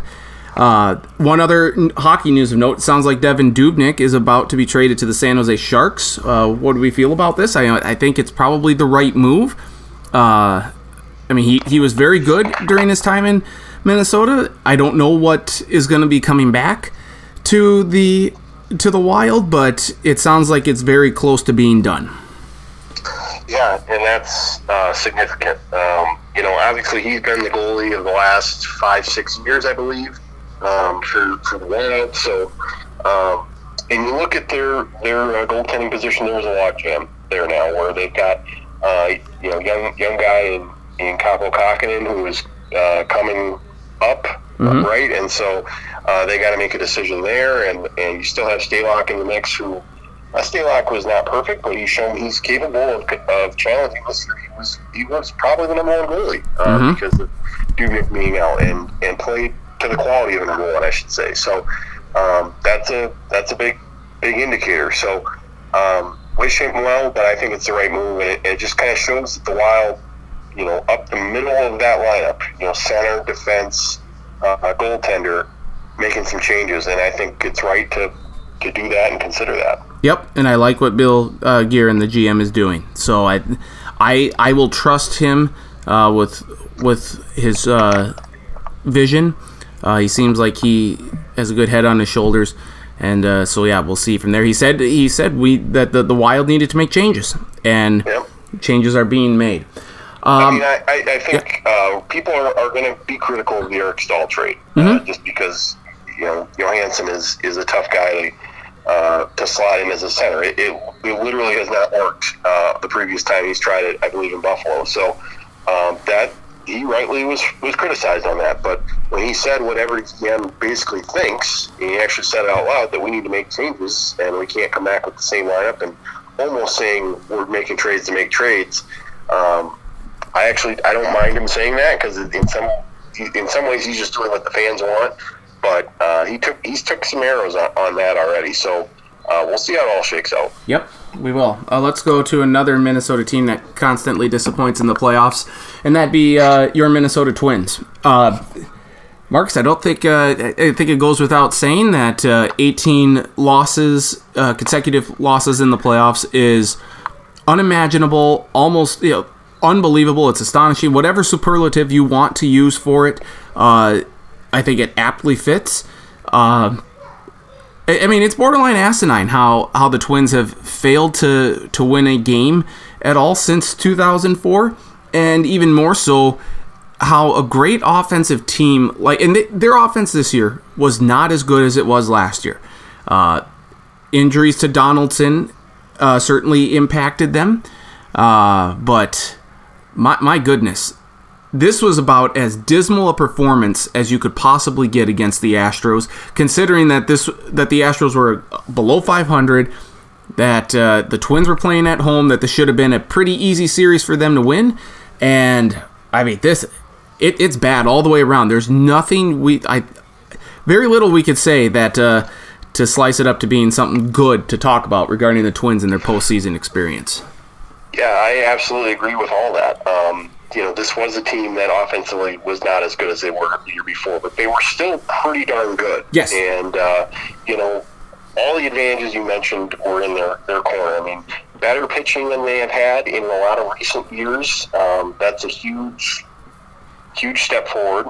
But it doesn't matter if you don't score any runs. I mean, you can't honestly walk away and score 2 runs in a series, 1 in each game, and say, well, we did what we needed to do offensively. And I think they know that, but just not acceptable. And, it's funny. You apply a lot. I've made this comparison, and you're the right person for me to have this conversation with. Okay. I draw parallels to what the Twins are going through to the Wild, where you have this lineup, and some of these guys have been on this team now for, you go back to the wild card game, it's been 3-4 years, some of them even before then. In a lot of ways, you know what you've got in some of these guys. You know what you have in Eddie Rosario. You know what you have in Max Kepler, aside from last big season. And you've got some young guys coming through the pipeline. They've got some tough decisions to move guys out. I think you look at the Wild in the early 2010s, and I think it was the same thing. They got to the playoffs, didn't really do anything there. They're not explosive enough to win at all.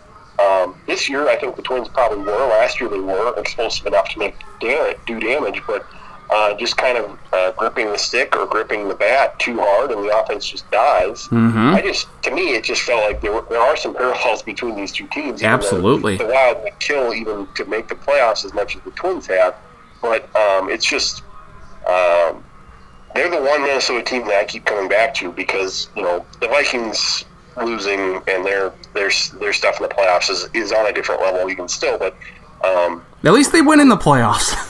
Well, and you could make the argument that 18 straight playoff losses, that is kind of a Vikings thing, where it's just how the hell does that even happen? Yeah.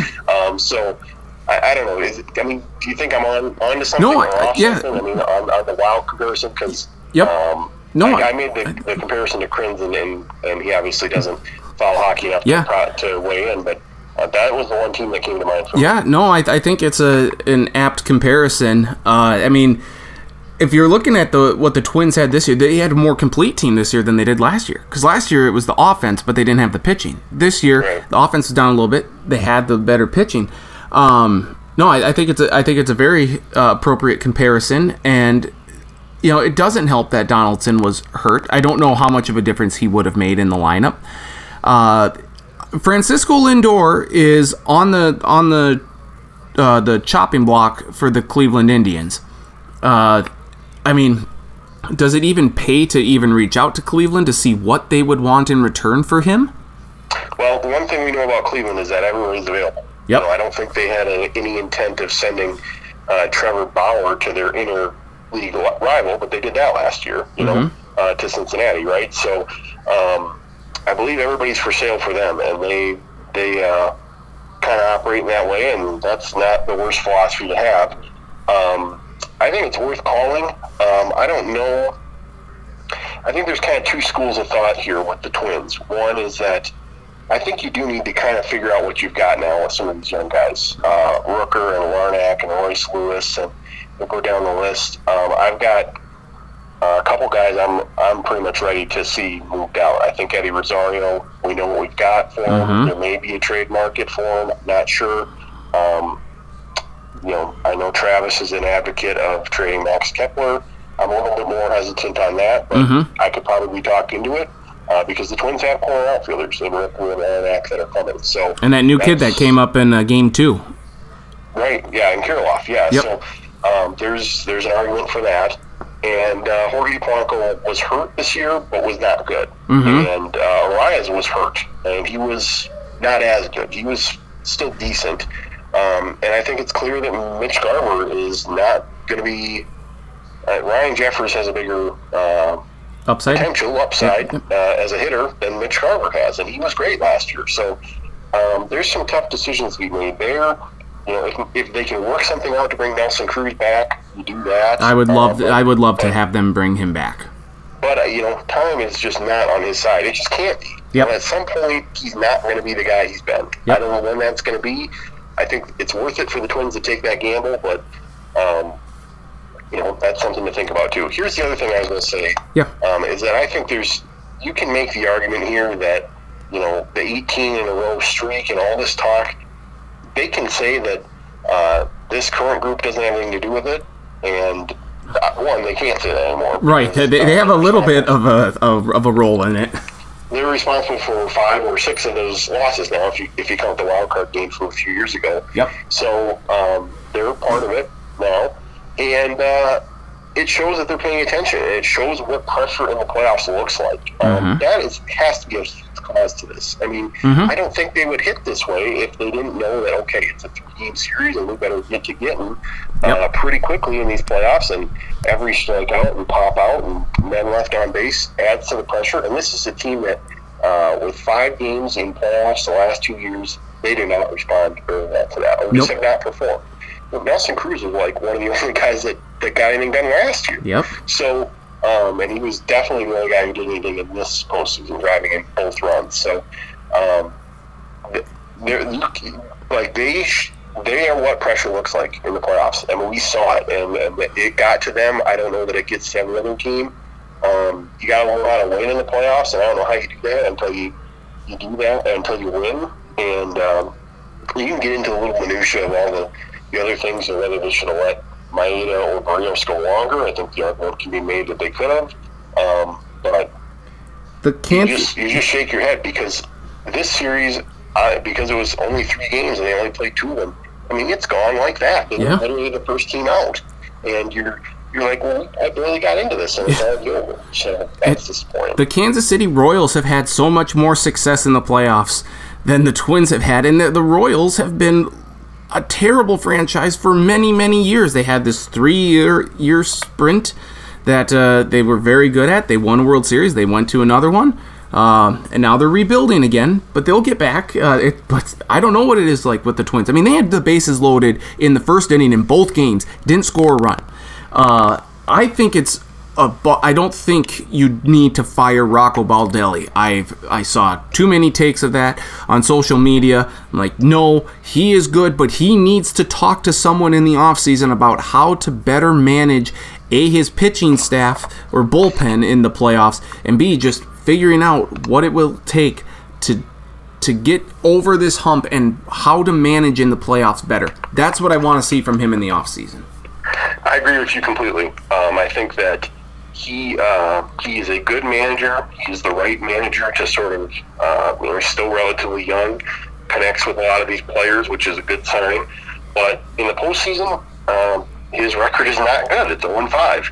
And he's not using the bullpen in a way that makes a ton of sense. He's not using it in a way that indicates that he's in a win-now mentality, because that's how you have to be in the playoffs. And that's certainly frustrating when you've got this streak riding and all those sorts of things. So I still believe in Rocco, but hopefully they get to the playoffs next year, and hopefully it's different. But Twins fans have been saying that for a long time. Yes, they have.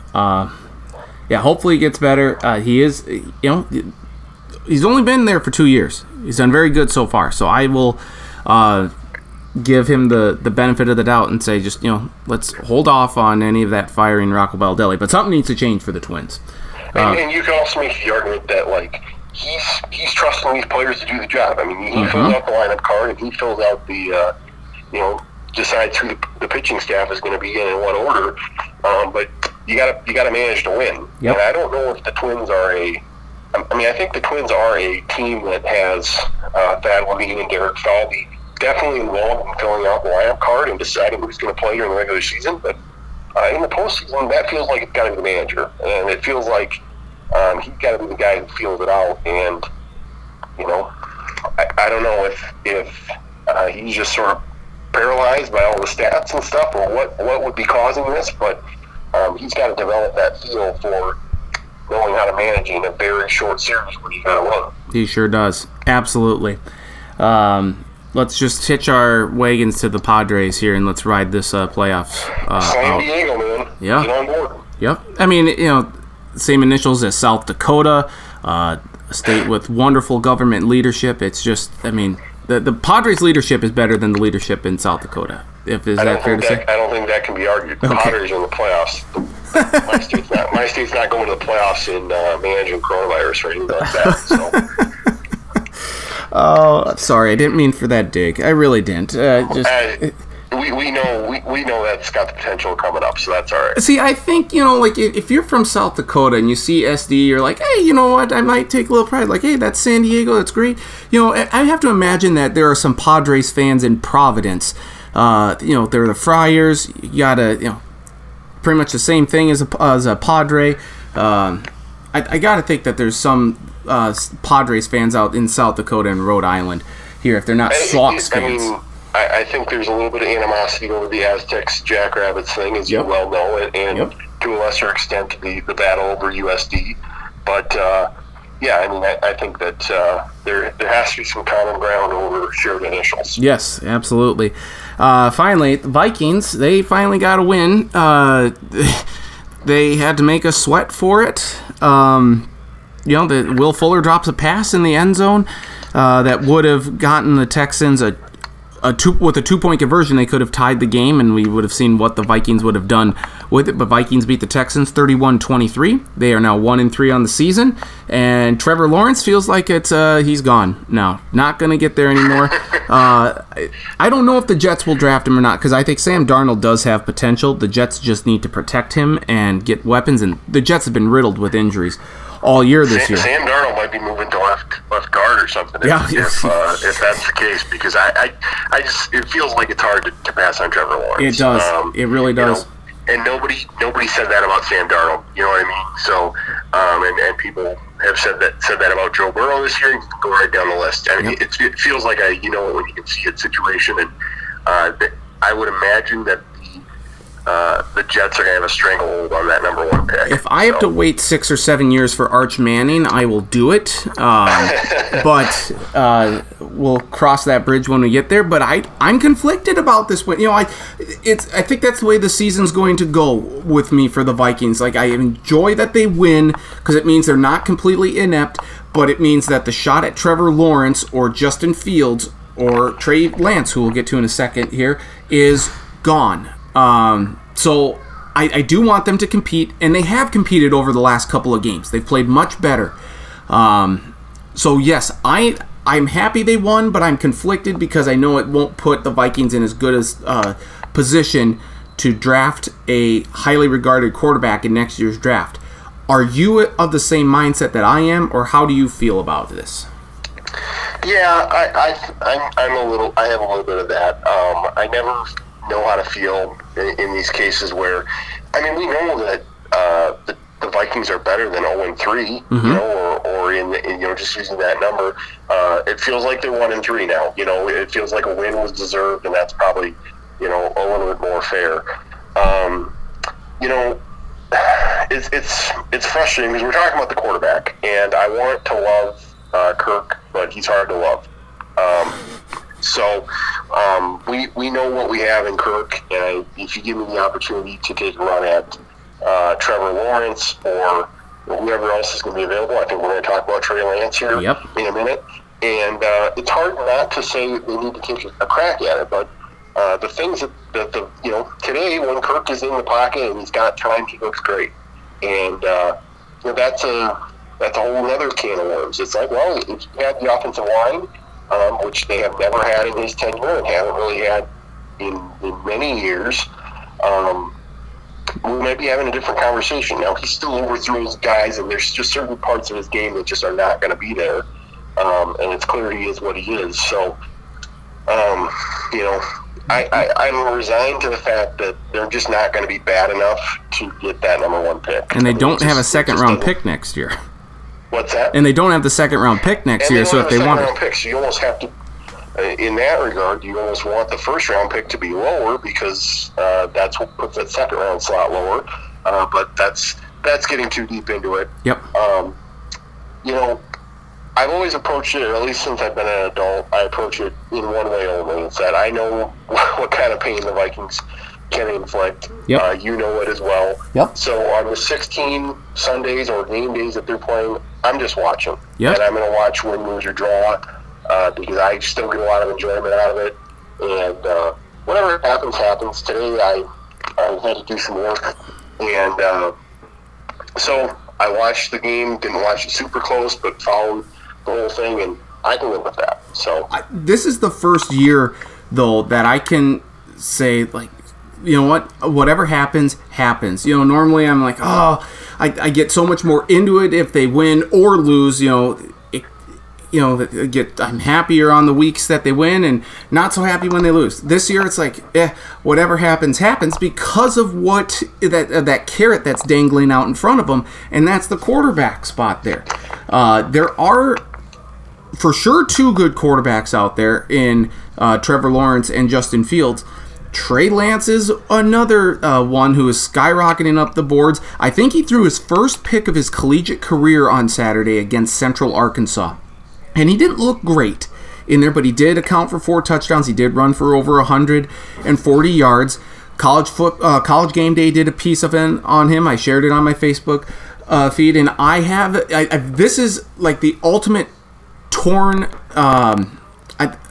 I don't know how to feel about this even more so than the Vikings winning and trying to get Trevor Lawrence or not, because that affects like multiple other. Other teams have to be very crappy in order for the Vikings to get that number one spot or have a chance to draft Trevor Lawrence. With Trey Lance, he's from my hometown, and yet he went to the Bison. So I'm like, yes, I want the Vikings to take him. I want to cheer for him because he's from Marshall, but I don't want to cheer for a Bison. I'm very conflicted about this, as much like 50-50 torn as I could possibly be. But I think he's got potential. The level of competition is certainly something, but I think that he has shown more than Carson Wentz has. And maybe I'm biased in that because I want the Vikings to draft Lance or have a shot at him potentially, and the fact that he's from Marshall.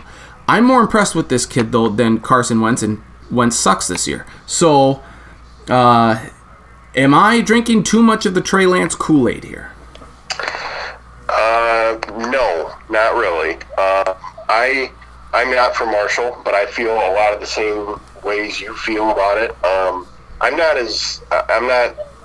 won't be heartbroken if he doesn't end up with the Vikings because, there's 31 other teams. Anything can happen. But, Yep. I think that, and I'm a very amateur talent evaluator. The elite talent evaluator in our group is Charlie Hildebrand. Everybody knows that. Yep. And so, when Carson Wentz came out, I just didn't really get it. I didn't really get him being that high. Obviously, he was good. That's not a big surprise. And at moments in his Eagles career, he is validated being that number 2 pick. He was almost MVP before he blew out his knee.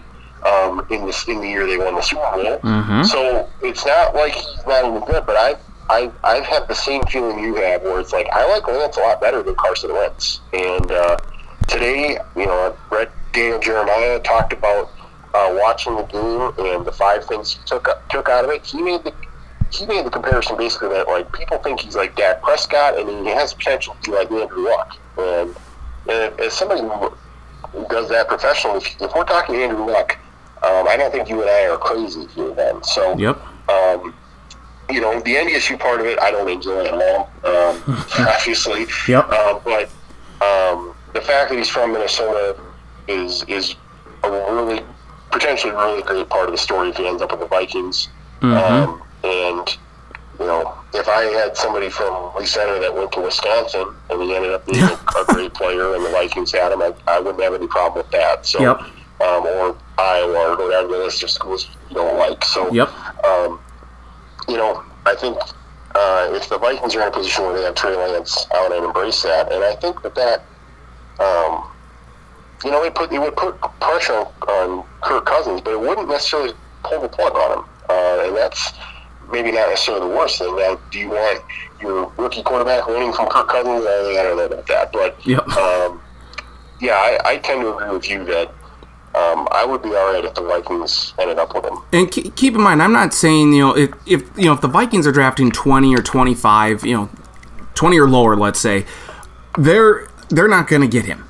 Like, it's just not, and it's like, okay, I would love to see them draft him at that spot, but it's very unlikely. Some other quarterback needy team is going to take him, and that's fine. The Vikings, I don't want to see them trade up and give away tons of capital just to get a guy that we think might be an answer at quarterback, but don't know for sure. But let's say they're drafting 8, 9, or 10. I mean, I think that's a pretty reasonable spot as of now where Lance could go. So I agree. And the other thing I'd like to say about this is that it's one of my pet peeves about the draft that, and you see it every year where we have like these 3 guys, just like you're saying, where we've got, Fields, Lawrence, and Lance. And yep. we think that Lawrence might even be in his own category. Fields is right behind him. And then who knows where you put Lance. If you put him in the same category as Fields, maybe one step down, that's fine.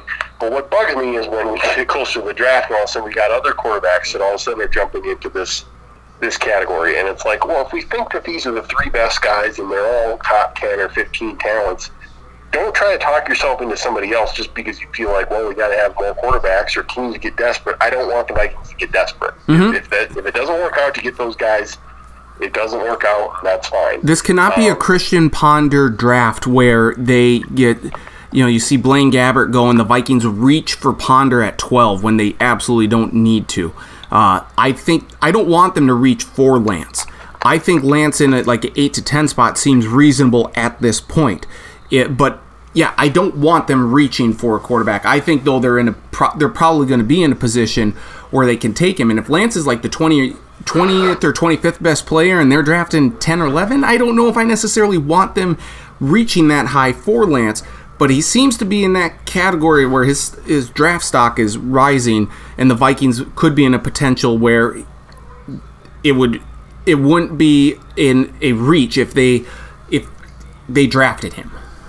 Yeah, and we aren't the ones that are going to make the pick, but you were saying, like, don't want to have to do for an NDSU guy. I think he's got to be done. I mean, I just don't see a reason to come back in the spring here. Yeah, no.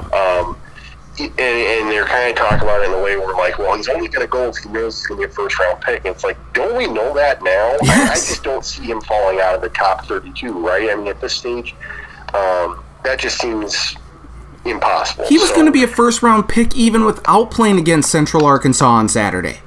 Right. And like you said, he didn't play awesome. He played good enough, and he had a fumble, he had an interception. Who knows? Hopefully, just for his sake, he doesn't have scouts just blowing out that one game and making it everything. And they do look at what he did in his redshirt freshman season, which is pretty amazing, even at the FCS level.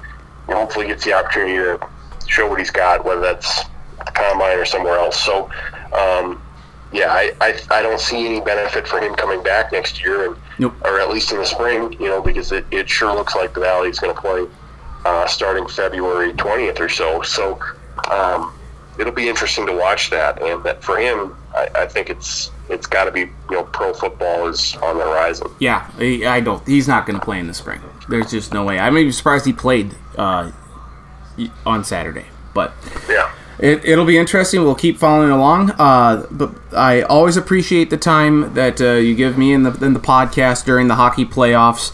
I'm sure we'll be chatting soon. But thanks as always for the time, and enjoy the rest of the Vikings season if we don't talk before then. All right. Thanks, Stacken. Thank you, Marcus. Marcus Traxler from the Mitchell Daily Republic. We always appreciate his time on the podcast. Great stuff there. He's in the same boat with me on the Trey Lance thoughts. I'm in the same boat with him on the comparisons between the Twins and the Wild. Oh, Minnesota sports. Oh, thou heartless bitch. Did I say that? I didn't mean that. Oh, it's cruel, though. It really is. We'll wrap up this week's edition of the podcast with some picks. And with a look back at Week 4 in the NFL.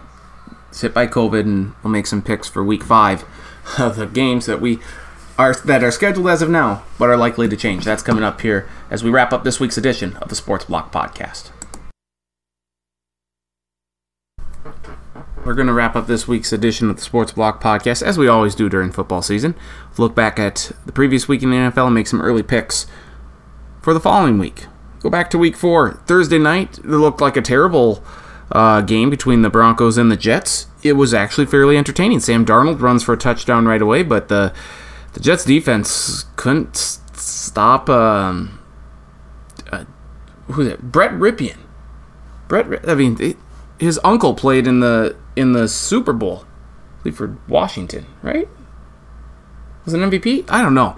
Either way, rookie got the start.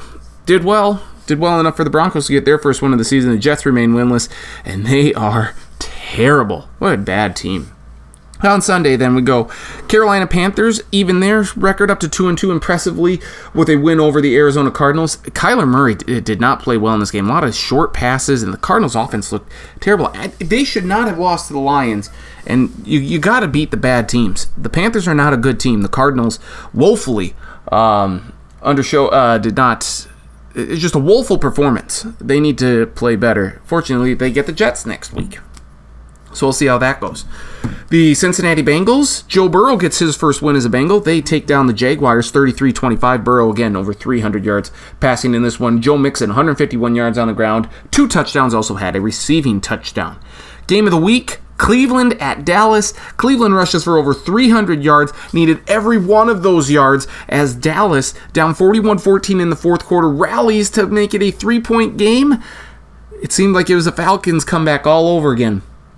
Odell Beckham runs it in on a reverse from 50 yards out. Browns win 49-38, improved to 3-1 on the year. The Cleveland Browns, 3-1. Dallas drops to 1-3, and quite frankly, should be 0-4 if the Falcons hadn't botched that onside kick. New Orleans spotted the Detroit Lions 14 points early on, and stop me if you've heard this one before, the Detroit Lions blew a double-digit lead. Yes, they did. Saints then score the next 35 points. They hang on to beat the Lions 35-29. On precarious week for the Saints with their fullback testing positive for COVID. Didn't know if the game was going to happen. It was a false positive. They were able to play. They win 35-29. Russell Wilson travels with the Seahawks to Miami and doesn't really miss a beat. He doesn't... Did he throw for over 300 yards? Yes, he did. 2 touchdowns, 1 interception. Seahawks beat Miami 31-23. Miami kept moving the ball down the field, but could only settled for field goals. And the Seahawks improved to 4-0. Second time in team history that's happened, back in 2013 is the other time. The Minnesota Vikings, as we talked about earlier, beat the Houston Texans 31-23, the same score as Seattle-Miami. The Vikings lost Harrison Smith in the second quarter due to he got ejected for a hit to the head. But Dalvin Cook ran for over 100 yards. Justin Jefferson, Adam Thielen each had over 100 yards receiving. The Vikings defense hung on. Will Fuller drops a touchdown pass at the end of the game that could have gotten the Texans with a 2-point conversion to tie the game. They do not. The Texans remain winless, and breaking news, they have fired Bill O'Brien. So there's that. We'll have more reaction to that probably next week. Baltimore gets back on the winning track after that dreadful performance against the Chiefs last week. They beat Washington 31-17. Lamar Jackson didn't look great in this one, but better than against the Chiefs. And the Ravens improved to 3-1. Washington now has lost 3 straight. The Chargers, the LA Chargers, Justin Herbert was playing great. They, quite frankly, were shocking, I think, a lot of people, including the Tampa Bay Buccaneers and Tom Brady. Up 24-7 late in the second quarter. 48 seconds to go. They should have just taken some knees because the Bucs only had 1 timeout. They tried to run it. Rookie running back Joshua Kelly fumbles it. The Bucs recover it. They throw a touchdown, cut the lead to 24-14 going into half, and the Bucs would keep that momentum up in the second half. Brady throws 5 touchdowns. He did throw a pick 6, but the Bucs beat the Chargers 38-31, and I have to imagine the Bucs still could have won this game. But if that fumble doesn't happen at the end of the first half, if it's 24-7 going into half, I feel like the Chargers win this game. In fact, that 7 points at the end was a difference maker. So there's that. The LA Rams, very unimpressive performance against the New York Giants, but the Giants have no offense, and the Rams were able to beat the Giants and keep them winless 17-9. The most exciting part in this game was Golden Tate, Giants wide receiver, and Jalen Ramsey, Rams cornerback, going at it post-game. Punches were thrown. Apparently, Jalen Ramsey and Golden Tate's sister had a relationship, have a couple of kids together, so some bad family blood spilling over after the game. Josh Allen, magnificent performance once again. 2 passing touchdowns, ran for another one. He helps lead the Bills to a 30-23 win over Raiders and hands the Raiders their first loss in Las Vegas. Bills are 4-0 for the first time since 2008. Josh Allen on the short list for MVP so far this season, behind Russell Wilson, quite frankly. I mean, he's just played remarkable. We'll see if the Bills can keep it up. Dreadful game in Chicago. The Bears switched from Mitchell Trubisky to Nick Foles during the week and were promptly rewarded with 11 points. Nick Foles did not play well. The Colts defense is very good, but Foles did not play well as the Colts beat Chicago 19-11. Just the sort of game we all wanted. A shocker in the Bay Area. Despite all the injuries that the 49ers have had, the Eagles suck. They just do, but maybe they're back on the winning track because they beat the 49ers 25-20. Carson Wentz played well. He threw a touchdown to a guy they just called off of the practice squad, so that's significant. George Kittle came back for the 49ers, had over 180 yards receiving, 183 yards, and a touchdown, so welcome back. But you have Nick Mullins. It just doesn't always get the job done. Hopefully Jimmy G comes back soon for the 49ers, but the Eagles win 25-20 for their first win of the season. Now they're in first place in the NFC East. That's how bad the NFC East is. They made 2 games Monday night because the Chiefs-Patriots game got pushed from Sunday to Monday due to Cam Newton's positive COVID test. Chiefs had a practice squad quarterback, but no one else tested positive on either team. It wasn't pretty. The Chiefs were up 6-3 at halftime. Brian Hoyer for the Patriots gets sacked at the end of the first half rather than throwing it away. The Patriots did not have any timeouts. It should have been 6-6 at the half. That's a mistake on Hoyer. He took another sack in the third quarter and fumbled it with the Patriots in the Chiefs' red zone there. And ultimately, there was a pick 6 by the Chiefs in this game. They prevailed 26-10. A big win for them to go 4-0. They are the first NFL team in history to go 4-0 4 consecutive seasons. I don't see them slowing down anytime soon. And then the Atlanta Falcons are just dreadful. Their secondary has been ravaged by injuries. Aaron Rodgers took full advantage of that, throwing four touchdowns, 3 to tight end Robert Tonyan. And the Packers beat the Falcons 30-16. Julio Jones leaves the game in this one after re-aggravating his hamstring injury. That's not good news for the Falcons moving forward. Those are your Week 4 games. Again, Pittsburgh was postponed because of COVID stuff that rearranging. They will play in Week 8 or Week 7. Baltimore and Pittsburgh will play in Week 8. Baltimore's bye moves from 8 to 7. Week 5, let's make some picks here. It starts Thursday night on Fox. We finally get rid of the NFL Network bad games and get a good one right out of the gates. Tom Brady and the Bucs against whoever's starting at quarterback for the Bears. I would imagine it's going to be... I just do. Like, it just seems that that's the way it goes. But we'll see. The Bears have a good defense, but we'll see what happens with the Bucs wide receivers, because Chris Godwin didn't play last game. Scotty Miller's been banged up. Mike Evans has a bum ankle. We'll see how many weapons Tom Brady has to throw to on a short week. That could prove to be troublesome for the Bucs, but we'll take them to beat the Bears. Then on Sunday, Las Vegas Raiders at the Hall of Famer. The Hall of Famers' home stadium, Patrick Mahomes and the Kansas City Chiefs. Derek Carr says he's sick of losing. He's going to keep saying that after this week because the Chiefs are going to steamroll over the Raiders. They didn't play well against the Patriots. Nice bounce-back game against the Raiders coming up. Philadelphia Eagles at the Pittsburgh Steelers, 1 p.m. Eastern, noon Central Time on Fox. Eagles were impressive last week, but the Steelers are a different team than a banged-up 49er squad.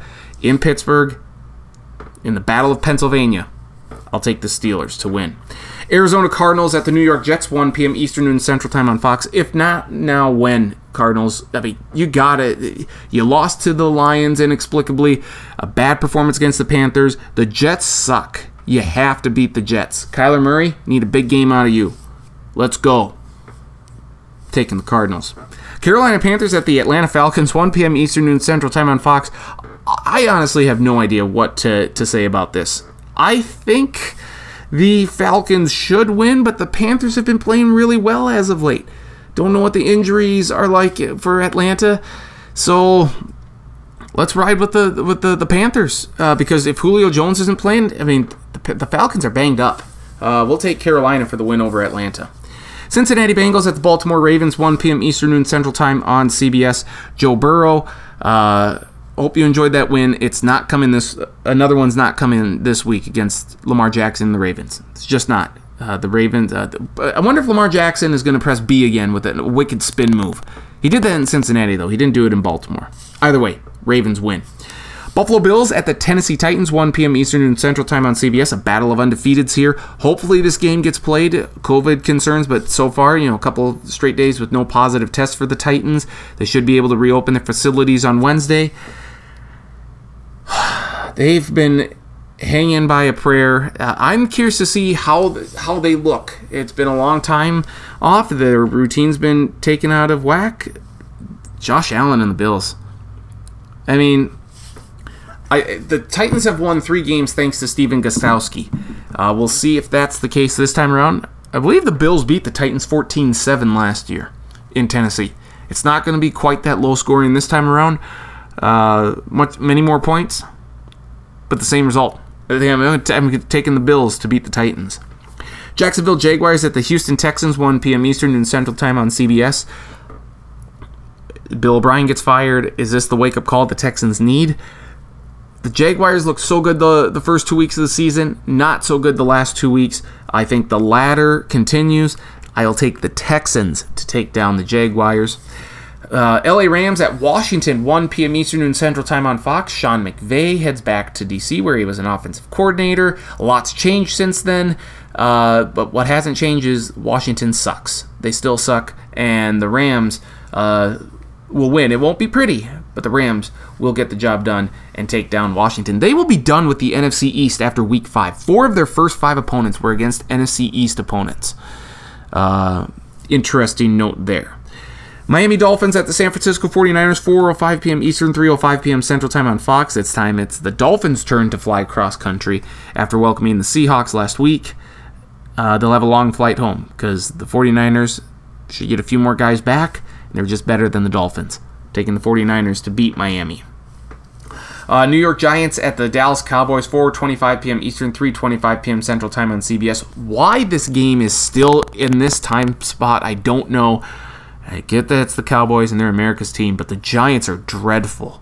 The Cowboys should have no issues. I get the Cowboys have a lot of issues and demons right now, but they should have no problems getting by the Giants. Indianapolis Colts at the Cleveland Browns, 4:25 p.m. Eastern, 3:25 p.m. Central Time on CBS. A battle of 3-1 teams here. The Colts defense has been stellar here so far early going in the season. They don't have to worry about Nick Chubb, so imagine we'll see a heavy dose of Kareem Hunt for the Browns. At home, I'm going to take the Browns. It's a close one. I don't feel good about it. We'll see what the Colts can do, but defensively. But the Browns right now, they're rolling. Their confidence is high. Take them. Denver Broncos at the New England Patriots, 4:25 p.m. Eastern, 3:25 p.m. Central Time on CBS. It does not... I would imagine Jarrett Stidham's going to start if Cam Newton can't. Denver? Yeah? I don't see back-to-back wins coming for them. I'm going to take the Patriots here. And then Sunday Night Football, Minnesota Vikings at the Seattle Seahawks, 8:20 p.m. Eastern, 7:20 p.m. Central Time on NBC. Another trip to Seattle, another primetime game for the Vikings at Seattle. We know that doesn't spell success for them, and with the way Russell Wilson's playing right now and those rookie cornerbacks that the Vikings have, it's going to be a long night for them, taking the Seahawks to crush Minnesota. And then Monday Night Football, LA Chargers at the New Orleans Saints, 8:15 p.m. Eastern, 7:15 p.m. Central Time on ESPN. We'll see if this game gets played. Hurricane Delta, a monster hurricane right now in the Caribbean, gonna keep moving up the way to the Gulf and slam Louisiana potentially. That's the forecast right now. We'll see if this game is played. But I think the Saints, regardless of when this game gets played, they will take down Justin Herbert and the Chargers, who, especially if Michael Thomas plays, which I hope he does. Come on, Michael, I need you for fantasy. Gotta take the Saints here. Packers and Lions on the bye. Those are your Week 5 picks. For official picks and predictions, go to the stackattack.sportsblog.com. Linked. We'll have the blog posted on Twitter and Facebook on our Football Friday post, complete with predictions and previews as well for all the games. Hope you enjoyed this week's edition of the Sports Blog Podcast. A lot to talk about. There's a lot that's going on in this country, both sports-wise and non-sports-wise.